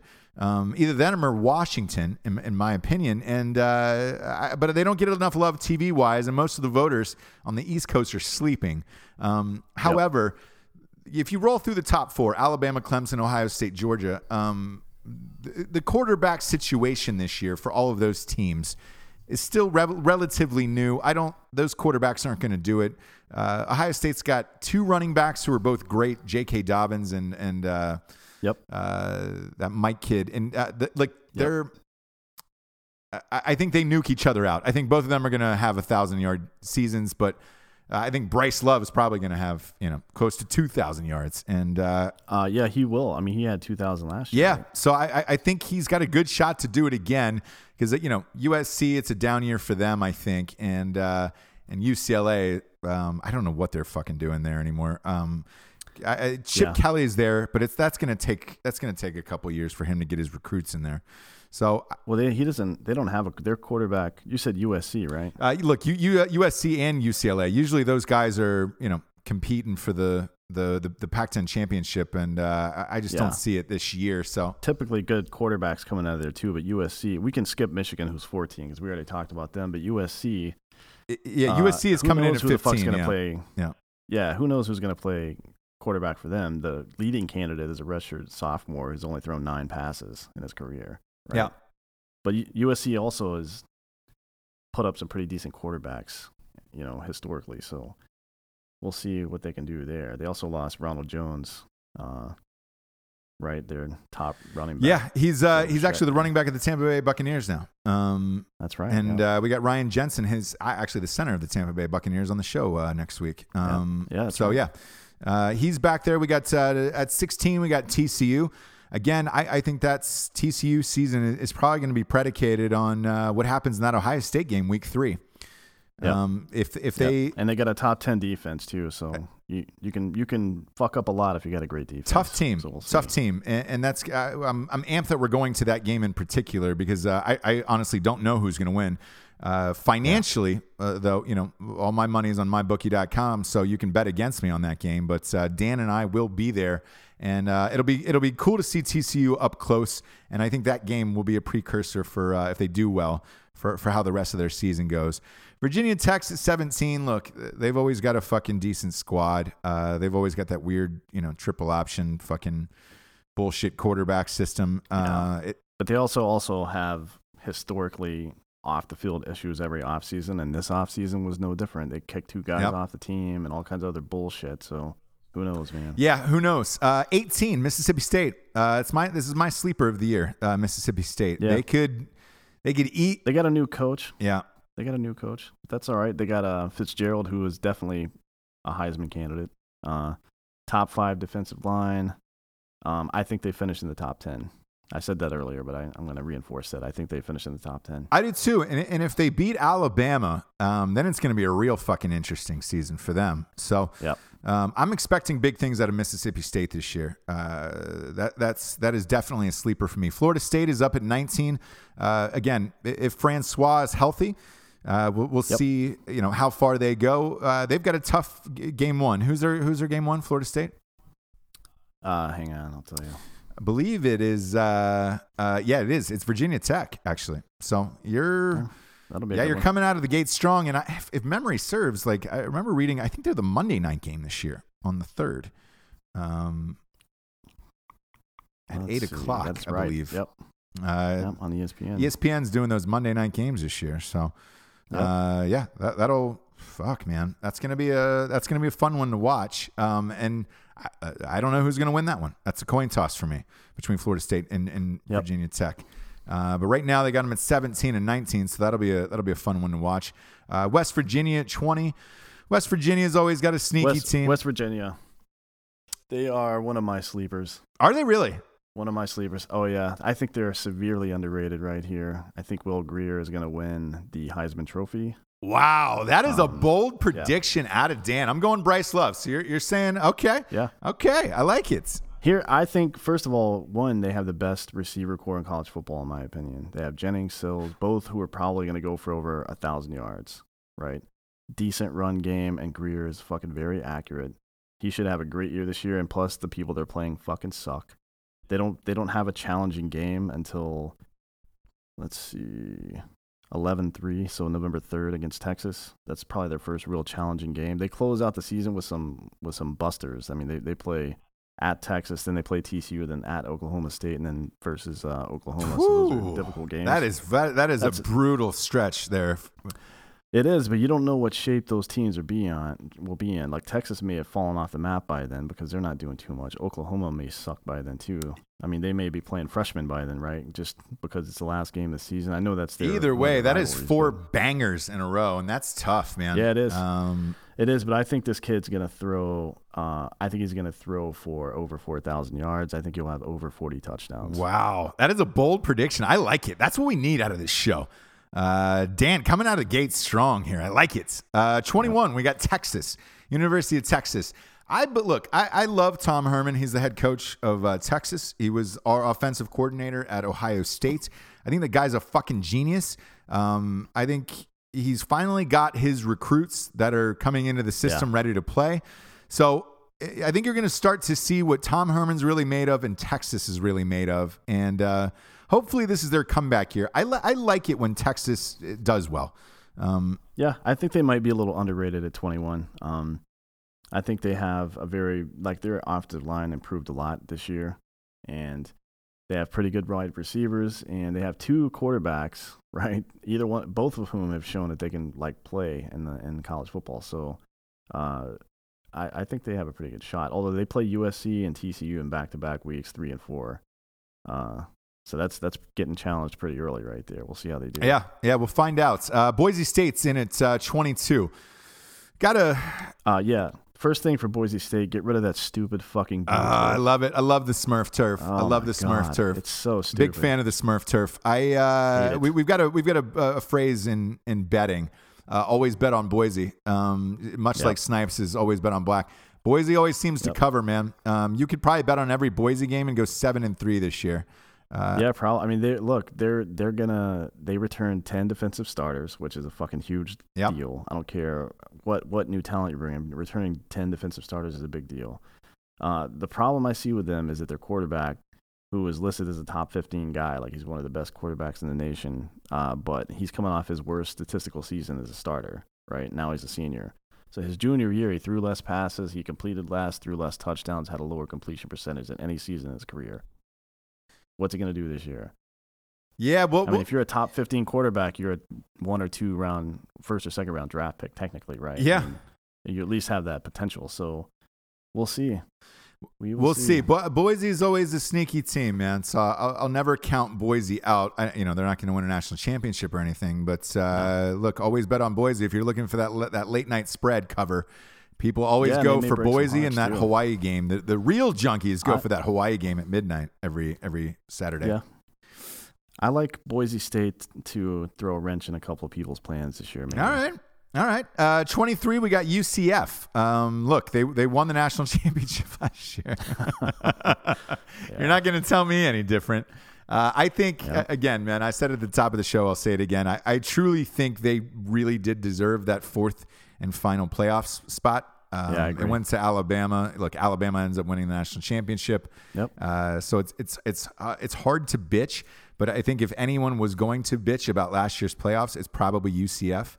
The Ohio State thing at 5, was justified. They lost to Iowa and they lost to Penn State. So it is what it is. However, UCF went undefeated, and then they smoked the fuck out of Auburn, which smoked the fuck out of Alabama. Ripped Auburn's ass, man.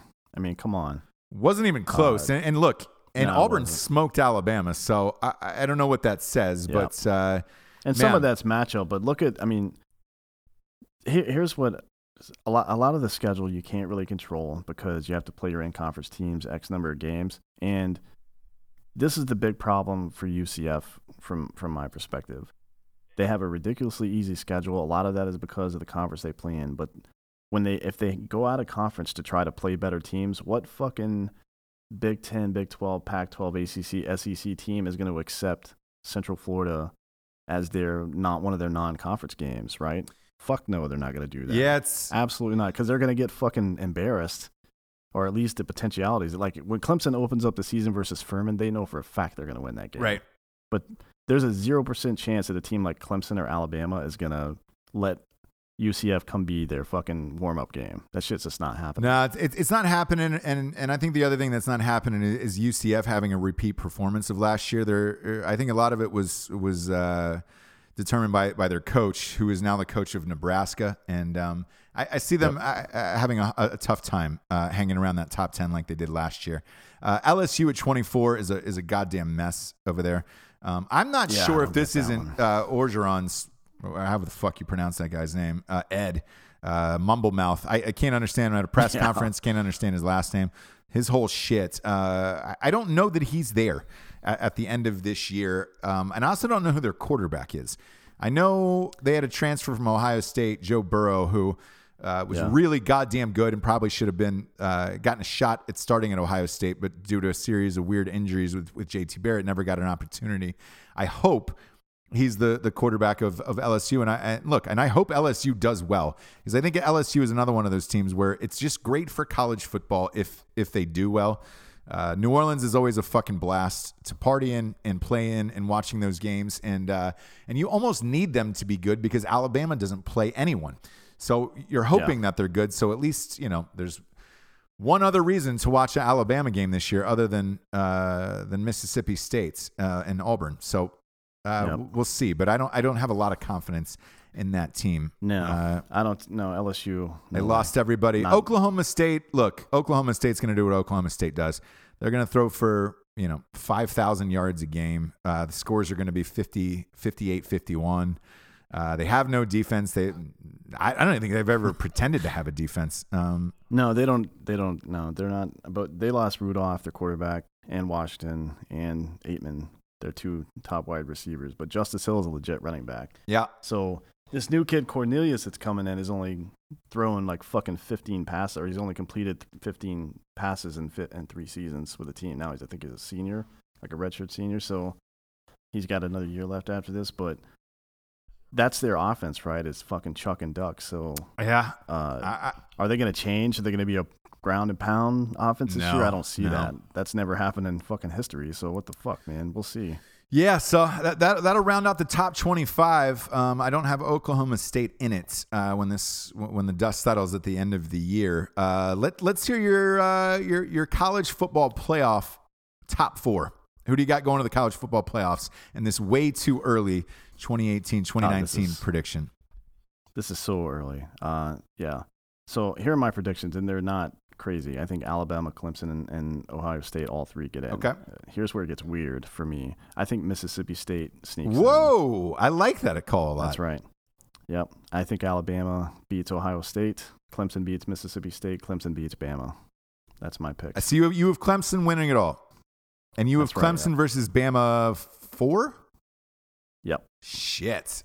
I don't think you're too far off. I got okay. So part of this is going to go on Urban Meyer only for the college football playoffs.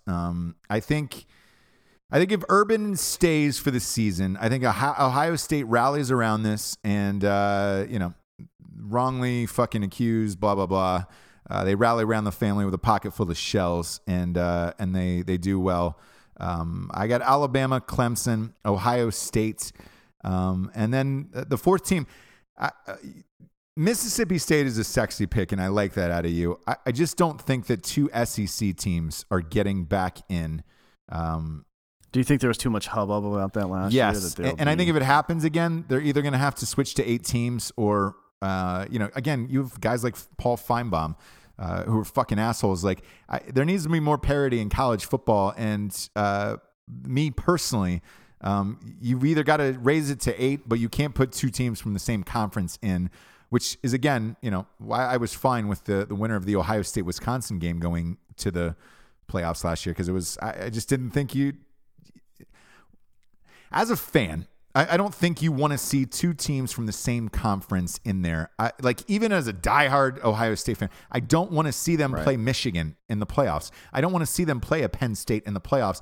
I saw that during the regular season. That's what the regular season is for. I don't want to see that in the playoffs, even though it's my favorite team. I don't want to fucking see that shit. Yep.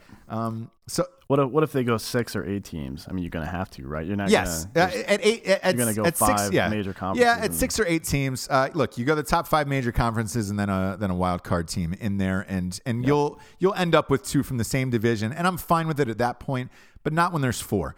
You have 5 championship games, 5 big conference championship winners. One of them should go and fill this slot.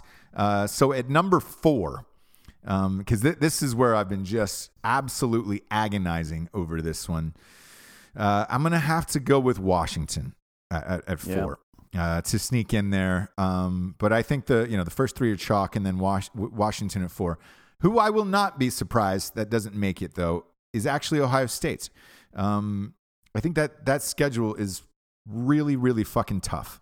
And with all the turmoil they're going through, if they lose Urban and that schedule being as tough as it is, they're loaded top to bottom, and I'm fine with it. But it's really hard, and it's going to be really hard without their coach.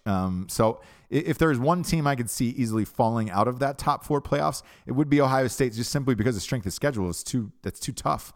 So who do you see getting in if Ohio State doesn't make it? If Ohio State doesn't get in, I see it being Wisconsin. I see Wisconsin filling that gap. Yeah, I can see that. So I would change it then, just to, based on how hard Ohio State's schedule is, and I'd go Alabama, Clemson, Wisconsin, and Washington. But it is simply for the fact of it's way too early. I don't know what's going to happen with the coach, and that schedule is brutal. Urban stays; they go in easily, and then I got Ohio State, Clemson in the championship. Yeah, well, that's why I put Alabama and Clemson in the championship, because of Meyer. If he's there, I say it's Clemson OSU. Yeah, sure. and in that championship game, Clemson's defense is so good. Prediction. Yeah, they're so good. Here's what I'm saying. Clemson and Ohio State national championship game, Clemson wins by 2 touchdowns minimum. Wow. I think it's a close game, but I would agree with you. I think Clemson edges it out. Just look, simply for the fact of Dabo Swinney and these guys, man, have been running a fucking tight ship for years. And it wouldn't surprise me if he's the next superstar coach that's winning multiple titles. And that defense is really, really fucking tough. If they do end up playing Ohio State in the championship, like I predict, a first-year starter like Haskins going against that defense is really, really fucking tough. But you got 2 of the best running backs in the nation for Ohio State. So I don't know, but my initial Rostradamus prediction would be Clemson in the championship. In our way too early predictions, you have who do you have winning again? I have Clemson. You have Clemson as well. All right, so both of us. And we, by the way, for the audience, we have not talked about this prior to going on air, so I didn't know. No. I didn't know you were picking Clemson. I've got Clemson as well. Who they're playing though? Look, if Meyer's gone from Ohio State, I think they play Alabama for a 4th time. If he's not, then I think they play Ohio State. I can agree with that. Either way, it's going to be a fun football season. College football wise, you can bet against us on mybookie.com. Use the promo code Drinkin' Bros and it'll double your deposit. So whatever you deposit over $40 will double it, but that is a one-time thing only. So don't think every week. Yes, if you plan on betting against us during the year, because we'll make picks of the week, and you can bet against those picks of the week. If you're going to plan on betting all season, you're going to want to go ahead and front load that and get the most value. You want to play with house money, right? Yes, and the guy on after us, we'll explain it. The guy who we're interviewing today, bookie extraordinaire, handicapping genius. By the way, he's got Alabama, Clemson in this motherfucker, but he'll go over the odds with you and tell you when to bet and all that other stuff. But it's going to be a fun year. And then look, as the season gets closer, next week we're doing a fantasy football special, going over all of our fantasy teams. We'll be drafting our fantasy football teams at the end of the month. That'll be our episode next week, and then the week after college football starts, kids. Dan and I will be giving our locks of the week for that. So you can bet against us or with us on mybookie.com. In the meantime, let's jump into this interview with Raphael Esparza, head of the MGM Sportsbook for 12 years. Now he's just a fucking professional gambler and consults with mybookie.com. Let's have a listen, shall we?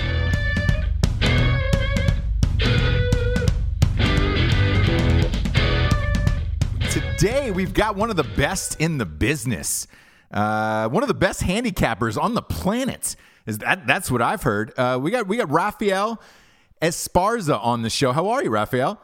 Pretty good. How about yourself? Man, I am. I've been better. Raphael. You've been following this Urban Meyer story today. Yeah, it was a slow news day. If you kind of think about it, he had some early baseball games. The Yankees lost. That's always a good day. But now all of a sudden, this Urban Meyer thing just blew up, and we actually put odds up over at my bookie. Will he be fired? So it's kind of interesting. It's of course we did. I mean, not only am I a handicapper, but I was also an odds maker over at MGM in Las Vegas for 13 plus years, and now I do consulting work for my bookie. And stuff like that. So anytime I see something pop culture-ish or crazy-ish, I'm calling the guys over at my bookie to put up some stuff. So of course we had to put up some Urban Meyer betting odds. Yeah, of course.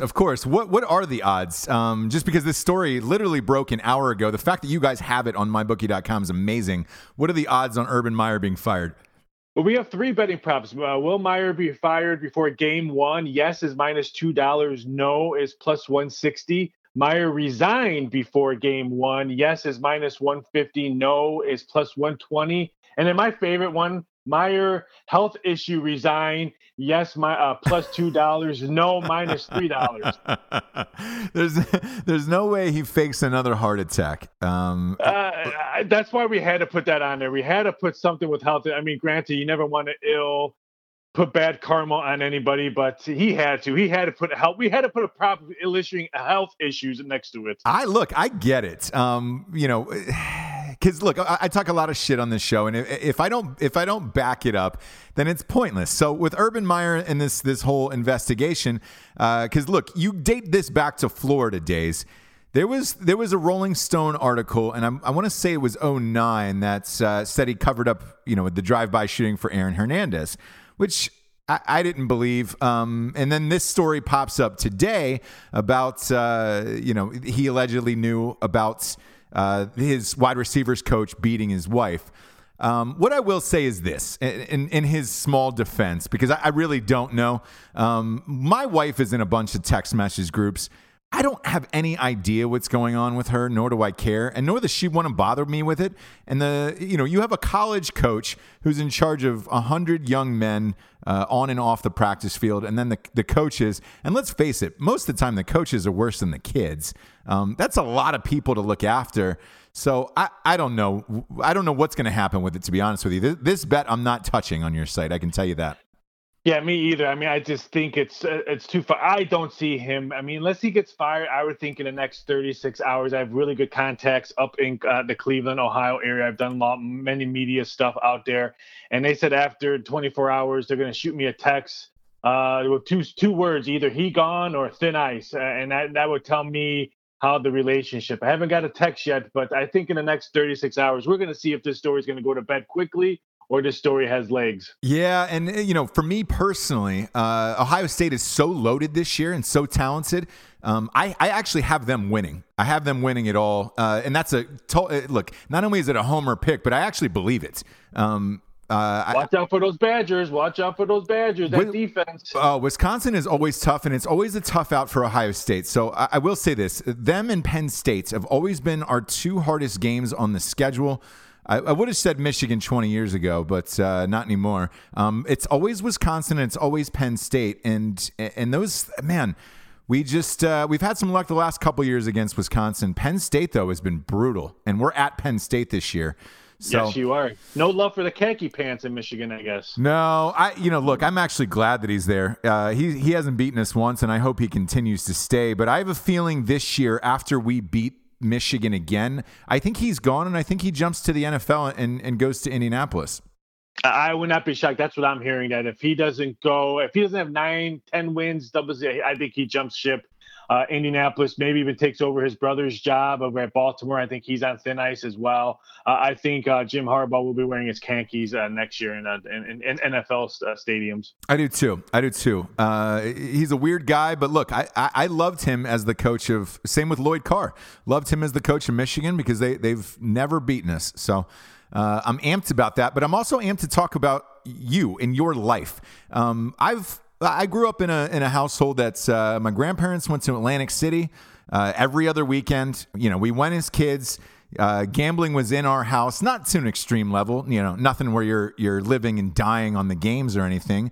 But it was always more or less of a fun thing. So I like gambling. I loved going to Atlantic City and Vegas. Now that the Supreme Court has lifted sports gambling in all 50 states, that's kind of open it up more to everyone else. And I've always been fascinated in guys like you who are great at this. Is this your living right now?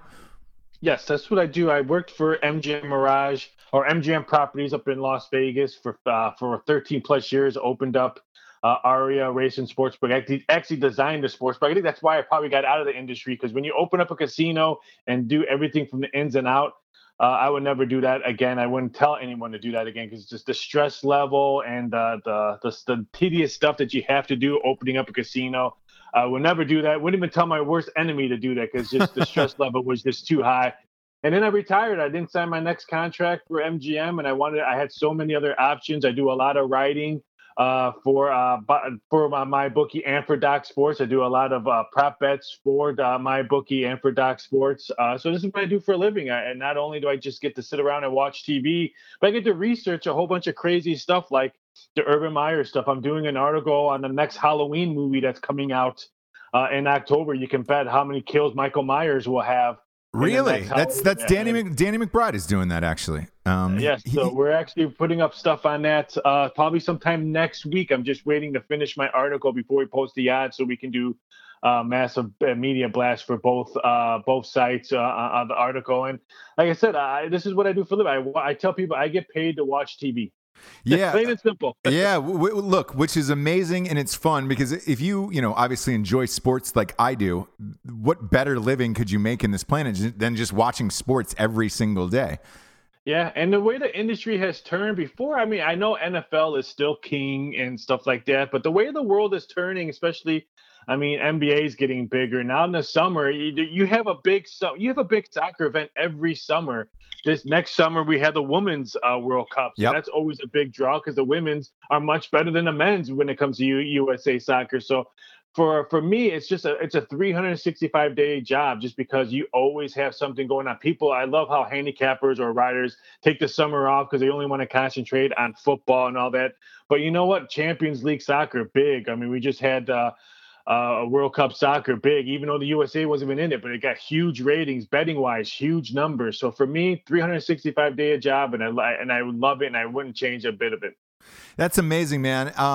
So let me ask you, since we're getting into college football season, and NFL season, I'm going to ask you for your early predictions. I don't know if you give these out for free because a lot of handicappers online don't. Usually have to pay a fee or whatever. But I notice on you have a YouTube channel. Where I give out stuff. I'm always giving out stuff. I would tell people who I like, no matter if it's a play that I have, it's a play like that. Because it's not my money; it's the casino's money. If you win, hats off on you. It's not my money. Right. So speaking of that, who do you got in college football this year? Who do you like to win it all?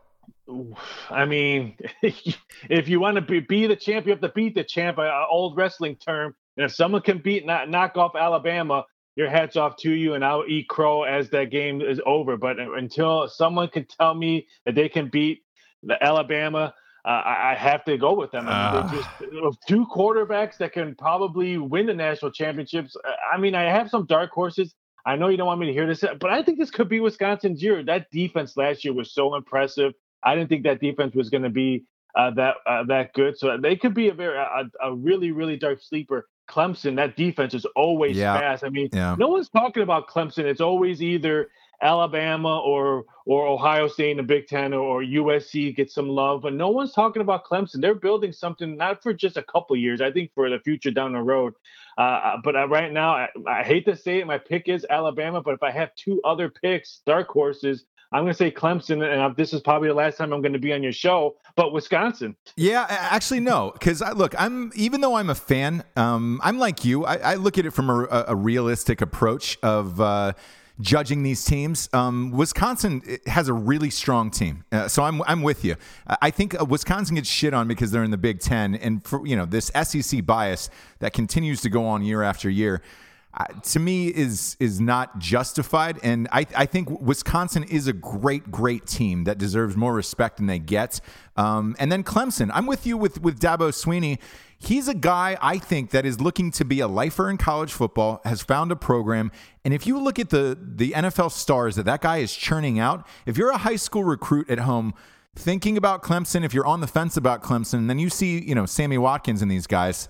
And DeAndre Hopkins, you're going to school there. Like, he's a great coach, Dabo Swinney. So I like those picks. The reason why I hate Alabama this year, and just that pick in general, did you see their schedule? Yeah. Oh my God!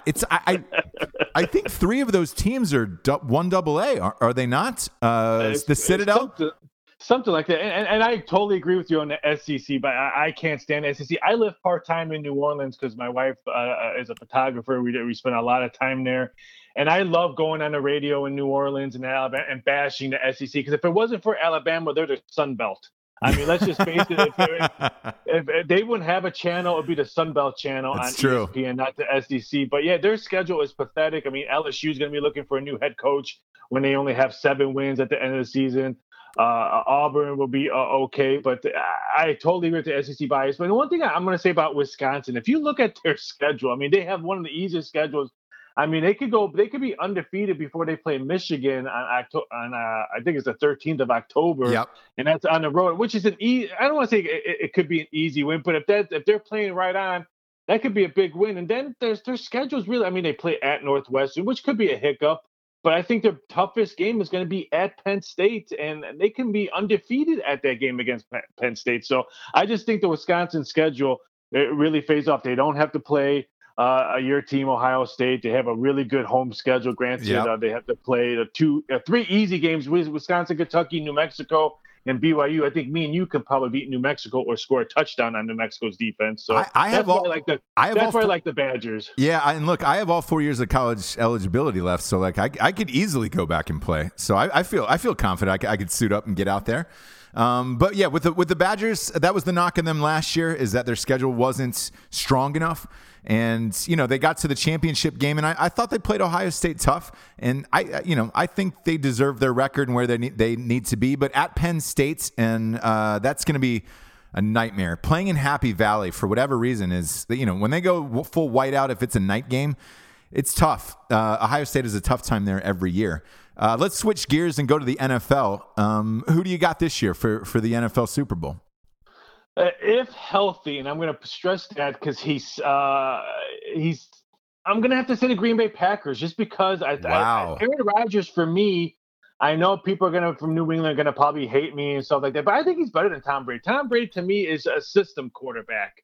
If you put Aaron Rodgers in that Green Bay or in that New England Patriots offense, I think he would probably have the same record, the same Super Bowl visits. I think Aaron Rodgers is just a better quarterback than Tom Brady, and I think at healthy, I think they can beat them, Minnesota Vikings. So I'm going to say stick with them. But my other dark horse, and I said this last year, but I think I'm really going to mean it this year, is the Pittsburgh Steelers. And I think they win one.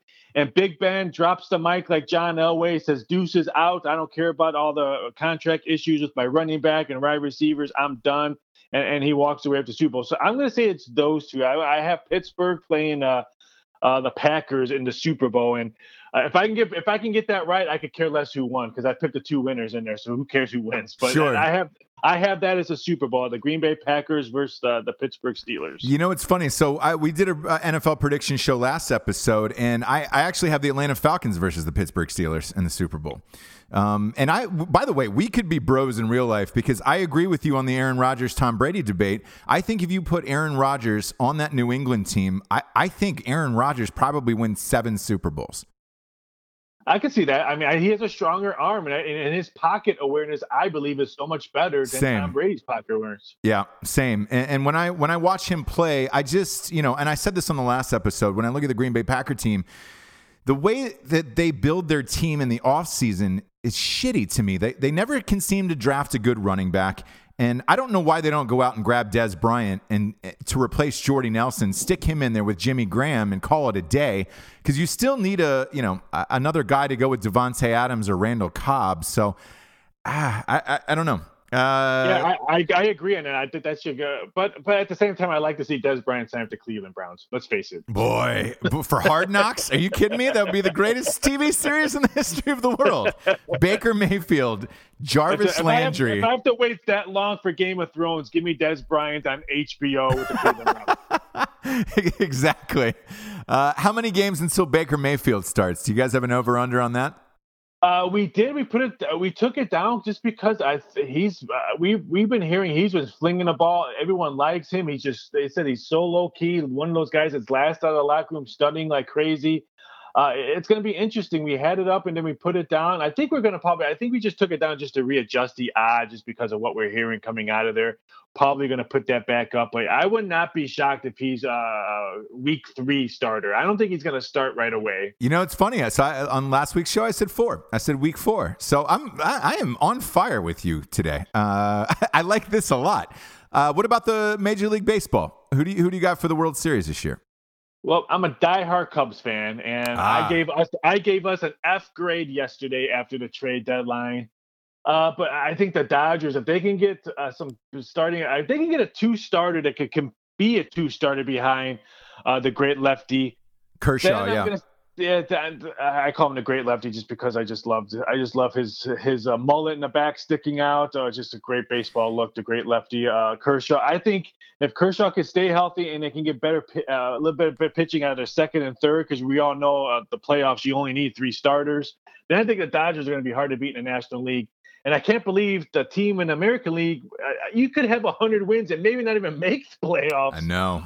If the Yankees, it's got to be Boston. But, I mean, they got a big scare yesterday with Chris Sale being on a DL with the shoulder. I tell people I'm a big Cubs fan, and Chris Bryant with his shoulder injury, that's like an NBA player having knee problems. If you have shoulder issues now, that could be the Boston Red Sox Achilles heel. But I'm going to stick with Boston. They made a lot of good moves. I think it's going to be Boston Dodgers in the World Series. And I'm going to give it to my good friend Fernando Valenzuela, who I've met multiple times in Vegas and had dinner with him. I said Dodgers win the World Series.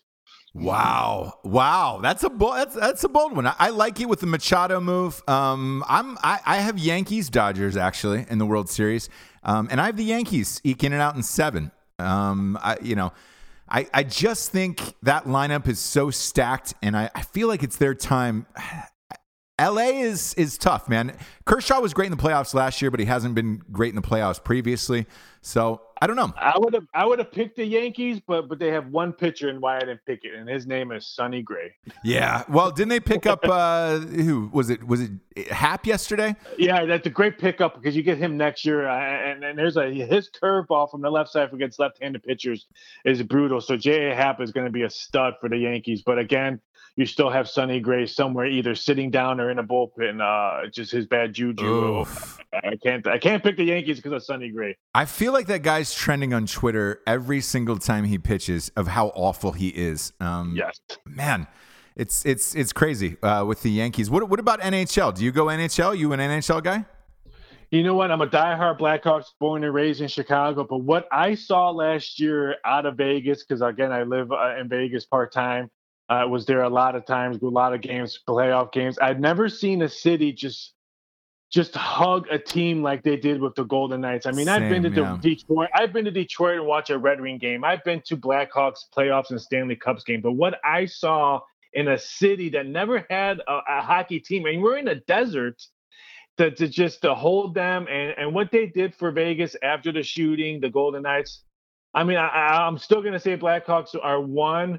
But my favorite team won, and I'm going to root for them again next year. There's the Golden Knights. They're bringing a lot of back. Their goalie play is going to be outstanding. They're quick. I think this year they're going to hit a lot harder. I think last year they tried to beat people with too much speed and didn't have any hard hitting in there. They're going to be a force to be reckoned with. So I'm going to say the Golden Knights winning in week 2, year 2 of the NHL Stanley Cup. Yeah, so our co-hosts on the show own a company called Black Rifle Coffee and .com, and they were sponsors of the Las Vegas Golden Knights in their opening season. So I got to go to the game 1 of the Stanley Cup Finals this year.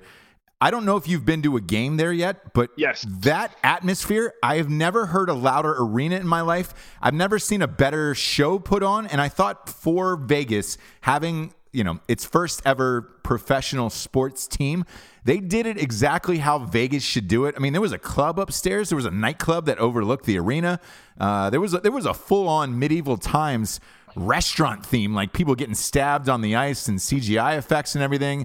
And the city, you're right, the city rallied around that team, and there was thousands of fans outside the arena who couldn't even get into the game. They were just watching it on a big screen. That was one of the best sports atmospheres I've been at in a long, long time, man. It was really exciting to be there.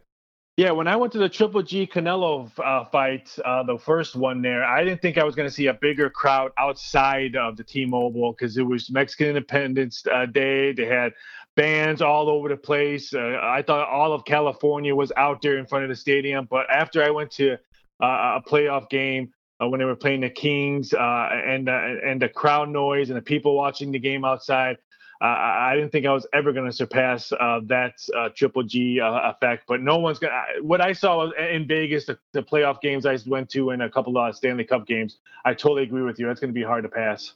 Yeah, and it's a blast. And anybody who's a tourist, like just a tourist out there, I recommend going to a regular season game or whatever. It feels like you were going to a show, like a Celine Dion show or something, or a Chris Angel show, where you're like, Jesus Christ. And I don't know whether they mic up the ice or what it is, but the hits are louder, the pucks are louder. So like they almost treat it like a Hollywood production. That's the way they do. They do have mics on the ice. I can confirm that they do. They do. Fuck, that was what I was wondering all the time. I was like, man, when we were there, we did a show live from there right before we went into the game on the Strip, and I said, man, I've never been at a game like this where it felt like everything is mic'd up. It intensified every single movement that was going on, and I thought it was a genius idea, but I couldn't confirm it. But you can, right? Yes, I can confirm that because I was, like I said, my office used to be at New York Casino before I moved over to Aria. So I actually got to see the drawings of the stadium before it was built and stuff like that. So I can confirm there's mics everywhere and cameras everywhere as well because you're in Vegas. Yeah, exactly. Side note, what's your favorite restaurant in Vegas? Ooh, wow. I'm going to butcher it. La Atelier. It's a French restaurant in MGM. And my wife is a big French food eater. And when we first went there, I'm like, oh, French food. I'm probably going to have to go to McDonald's on the way home because they don't feed you enough. But it's some of the best stuff I've ever put in my mouth in there. And you actually get to watch them cook it in front of you when you sit at the bar. So you can actually see the French chef yelling at the other French people that they're doing it wrong. And learn some good French cuss words. But yeah, that best restaurant, in my opinion, on the Strip at MGM. Okay. I'm going Joe's Stone Crab, by the way. Peppermint ice cream as their desserts has to be one of my top 3 desserts in the world is Joe Crab's just peppermint ice cream with the homemade hot fudge on top. Oh, it's boy. Best. I don't know how they're doing it, but that is the best seafood I've ever had. Best crab legs on the planet. Every time I go to Vegas, I got to go to Joe's at least once, maybe twice. I'll sit at the bar. I don't even care. That's my first sportsbook job. Caesar's Palace, 1997. Was it really? Yep. That's awesome. Let me ask you this: what's your worst loss then that you've taken working at a casino?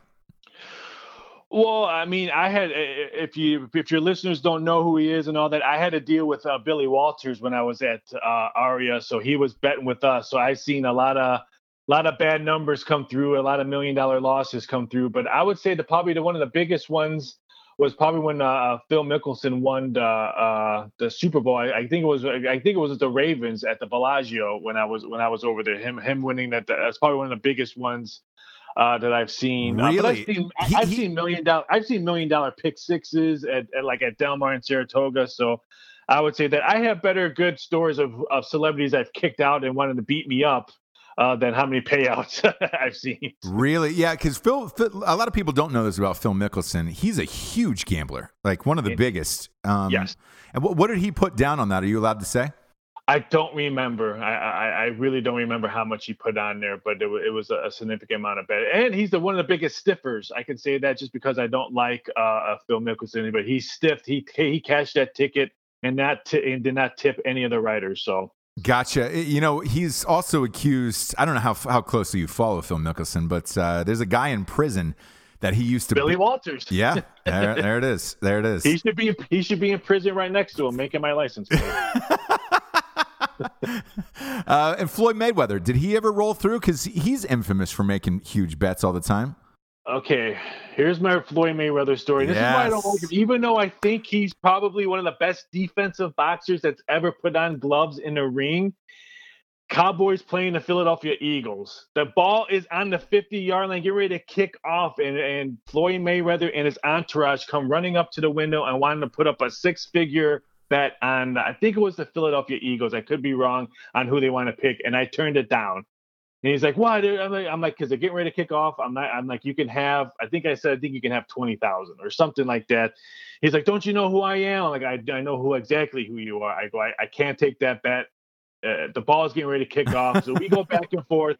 I'm kicking out his entourage. They kick the ball, and now he's cussing at me because now he has no bet on the game. And so I'm just waving to him, saying goodbye, see you later, have a nice day. And he kept on saying, "Don't you know who I am?" His bodyguards are flexing and showing me their muscles while I'm waving. Thank God I had a counter, and I don't think they can jump over it. But yeah, that's my Floyd Mayweather story. So yeah, I turned down a bet from him, and he got very angry, and I thought he was going to kill me. You're not the first one to say that, by the way. There's a lot of hotels in Vegas that have a similar story where either he wants to bet too much, or he's traveling around to different casinos betting a bunch on the same game or match, or depending upon what's going on at the time. What's the rules on how much you can actually bet at a casino? Now, if he would have called and say, "Hey, I'm Floyd Mayweather's associate or whatever," he's coming down to bet, let's say, 250,000 on the Lakers. And again, let's say it's 2:00 and the Laker game's at 9:00. We'll take that bet. We're not going to take a 6-figure bet within a half hour of the game, because there's no way we can get that money back on the other side. People think that we're just going to take action just to take action, but no, we need to make sure we can get that money back on the other side. So if you come up to a window and say, "Hey, give me 250,000 on the Hall of Fame, the Bears game on Thursday, and the Hall of Fame game," and it's 10 minutes before kickoff, we're not going to take that bet because we don't have enough time to get that money back on the other side. We can't move it and hopefully expect to get another $150,000 bet on the Baltimore Ravens on that side. If you give us enough time, we'll pretty much will give you what you want, as long as the money's real and who you are and you have the rights, the driver's license and stuff like that. But we're just not going to take a significant 6-figure dollar bet within 5 to 10 minutes of a game tip off just because you have the money. No, because that's not how it works. We still have to pay our bills and make sure the DirecTV bill gets paid. Yeah, and that DirecTV bill is hefty, isn't it? Yes, it's not for me at Aria. They charged us as many rooms as we had in the hotel at times of the package it cost. Yeah, DirecTV is cocksuckers. A friend of mine owns a few bars in Los Angeles, and he went through the whole DirecTV numbers with me, and I was blown away. I was like, "There's no way that's your cable bill per month with DirecTV," and he goes, "Yeah, that's the way it works." And I was like, "Jesus Christ!" It's because they own the NFL package. Right? Yes. Yeah. That is correct. Yeah, and they're the only ones. They essentially have a monopoly on it. I have Dish, so I'm a Red Zone guy. I enjoy the Red Zone anyways because I'm a big fantasy football dude. So I'm fine with just the Red Zone. I don't need to watch the full games unless it's the Falcons, obviously, who's my favorite team. But that I'm good on that. What about you? I'm assuming you've got to have DirecTV at your house. I have DirecTV, and people know this story, and people laugh at me at this story. I do not watch NFL games on Sunday live. What? I DVR all the games, and Sunday I'll go have breakfast with my wife, go to a movie. I can come home at 3-4 o'clock and DVR a game within an hour because of commercials, timeouts, injury, concussion protocol. I can watch a game within an hour of fast forwarding the horrible stuff, dissect the game. Or if I need to watch it again during the week, I'll save the game. But yeah, I do not watch live NFL TV. It's just for me. I blame Las Vegas sportsbooks for over 14 years. I worked 15 Super Bowls, and I blame them for me not wanting to watch live NFL games because they ruined pretty much the NFL. Because I would have to be at work at 5 a.m. and have to leave there. With the suit and tie on, and if you got beat up by the public, you're worrying about what you're going to say on Monday to the bosses. So yeah, I blame Vegas for why I don't like watching live NFL games. But at the same time, I get to eat a lot of good restaurants on Sundays because they're all empty because people are at home watching games or go to the movies. Yeah. No, I understand it. I hear it. Let me ask you. We'll switch gears to the MMA. Last year when Mayweather fought McGregor, were you involved in any of those betting propositions? Oh yeah, we did that was probably one of the worst days just because of how many betting props we had on that. We normally don't put up a lot of betting props on boxing or MMA, but for that fight, I think every casino, every online book had to flex their muscles and see who can have the most. So we were just trying to figure out everything between how many punches McGregor will land compared to how many goals Arsenal will have in the English Premier League soccer game that day. When we were just thinking of everything and anything on that fight, and I was at that fight, which was very entertaining. I'm not going to say people watching. I enjoyed it. People watching was great. I had a better seat than Denzel Washington, so that's my story on that. So it was very entertaining, and I thought McGregor did pretty well. I'm not going to say that he had a close job of winning it, but I think he did pretty well. So my hat's off to him. I agree with you. I enjoyed that fight. That was one of the few that I watched from home simply because before that fight, I thought it would go a round or two. I think that's what I said on my show last year, that he would get knocked out in under 2 rounds. So I was like, do I really want to fly to Vegas and pay for this for a guy who's never fought in a ring before? Having watched it at home on pay-per-view, I was pleasantly surprised, and I enjoyed the fight. I thought he was worthy of being there, and I thought the spectacle was fun and it was entertaining. At least I didn't feel like I threw $100 out the window. Yeah, I mean, like I said, I was just glad there was no part 2. Right. I'll say this: I was more pleased on that fight than I was pleased with the Triple G Canelo fight. Granted, the Triple G and Canelo fight had great undercards. And that had some great fights under there, but I thought Triple G got totally robbed, and now we have to see a Tainted Meat Part 2 fight in September. So I thought that was more entertained on the McGregor fight than Triple G fight. Same, and I think it's going to be the same because I had Triple G winning that handily, as did everybody else. I think the same thing is going to happen. This September? It's September, right? Yeah, September. But I'll tell you this: someone's getting knocked out. There's no way this fight is going to the judges. No, both of them. You thought people they didn't really dislike each other in the first part. They respected each other by the first part. But now this fight, Triple G can't stand Canelo. They camps hate each other. We're seeing someone's being KO'd in this fight. Oh, absolutely. And I got Triple G winning this. And then in the fall, I think I heard McGregor's going to fight in October. Are you guys doing MMA as well with the McGregor-Khabib fight, possibly? Possibly in October, as I'm hearing, but I'm also hearing January. Not January. That's a terrible month for that fight. October's not a really big.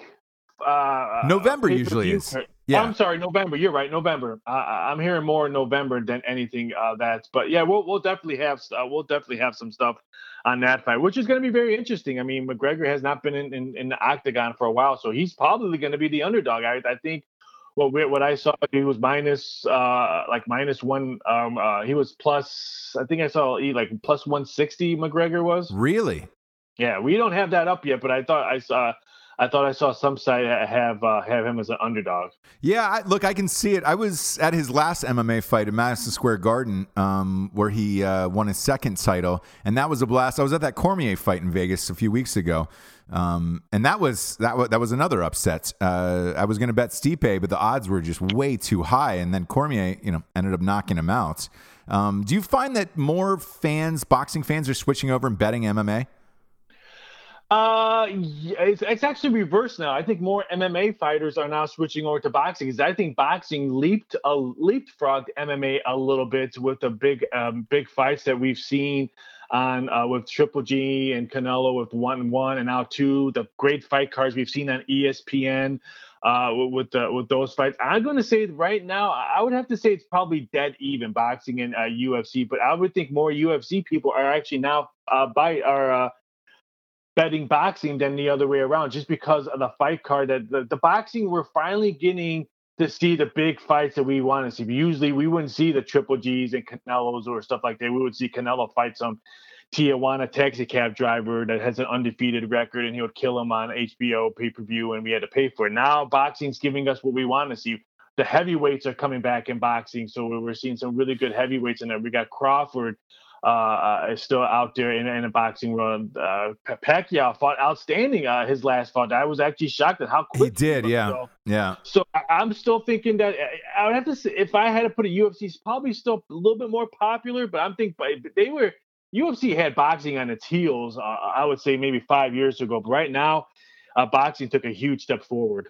If that Wilder Joshua fight would have taken place, I think that could have propelled it. I don't know what the situation is of why those two can't get together. Yeah, I don't know either. I know both sides want. I know both boxers want it, but I know both promoters they're looking for the world. And I understand why, because I think this would be one of the biggest heavyweight fights. Because we're not going. This fight will probably be on an HBO or Showtime pay-per-view, and it's going to be on a normal time, not when the Klitschko's held the belt. We had to watch in Germany. We had to watch it in Germany time at 5 p.m. I think this is why. I think both promoters are saying, hey, we want the world for this one, because I think this is what it's going to probably give the heavyweight division that oomph that it needs. Yeah, I think so too. Last question before I let you get out of here. What's your biggest, oddest prediction in sports for this upcoming year, for the rest of 2018? Anything odd that you're like, hey, I think this is going to happen. It's going to shock a lot of people. I'm going to say the Cleveland Browns win more than one game this year. I think that's going to shock. I think that could shock a lot of people. And I'm going to say in the NBA, and no disrespect to LeBron James or KD or something like that. I think we're going to see one of these big NBA stars go down with a bad knee injury. I mean, I know Paul George went out a couple years ago, but he's not that big star. I think we're going to see one of these big stars take a big downfall. Because when was the last time KD, LeBron James, Stephen Curry, these Harden, when was the last time they had to miss a whole season? I mean, Jordan missed a whole season. Magic Johnson missed a whole season. Yeah. Larry Bird in his back always missed the seasons.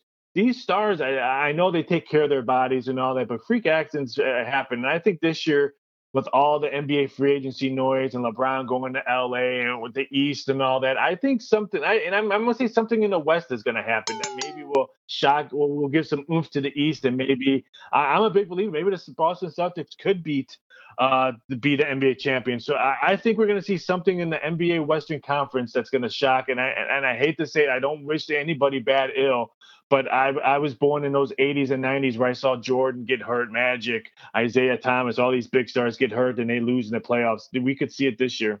Yeah, and look, I'm surprised. LeBron James is 34 years old, and he has not had a major injury, and he's been playing since he was 18 years old. I know that one.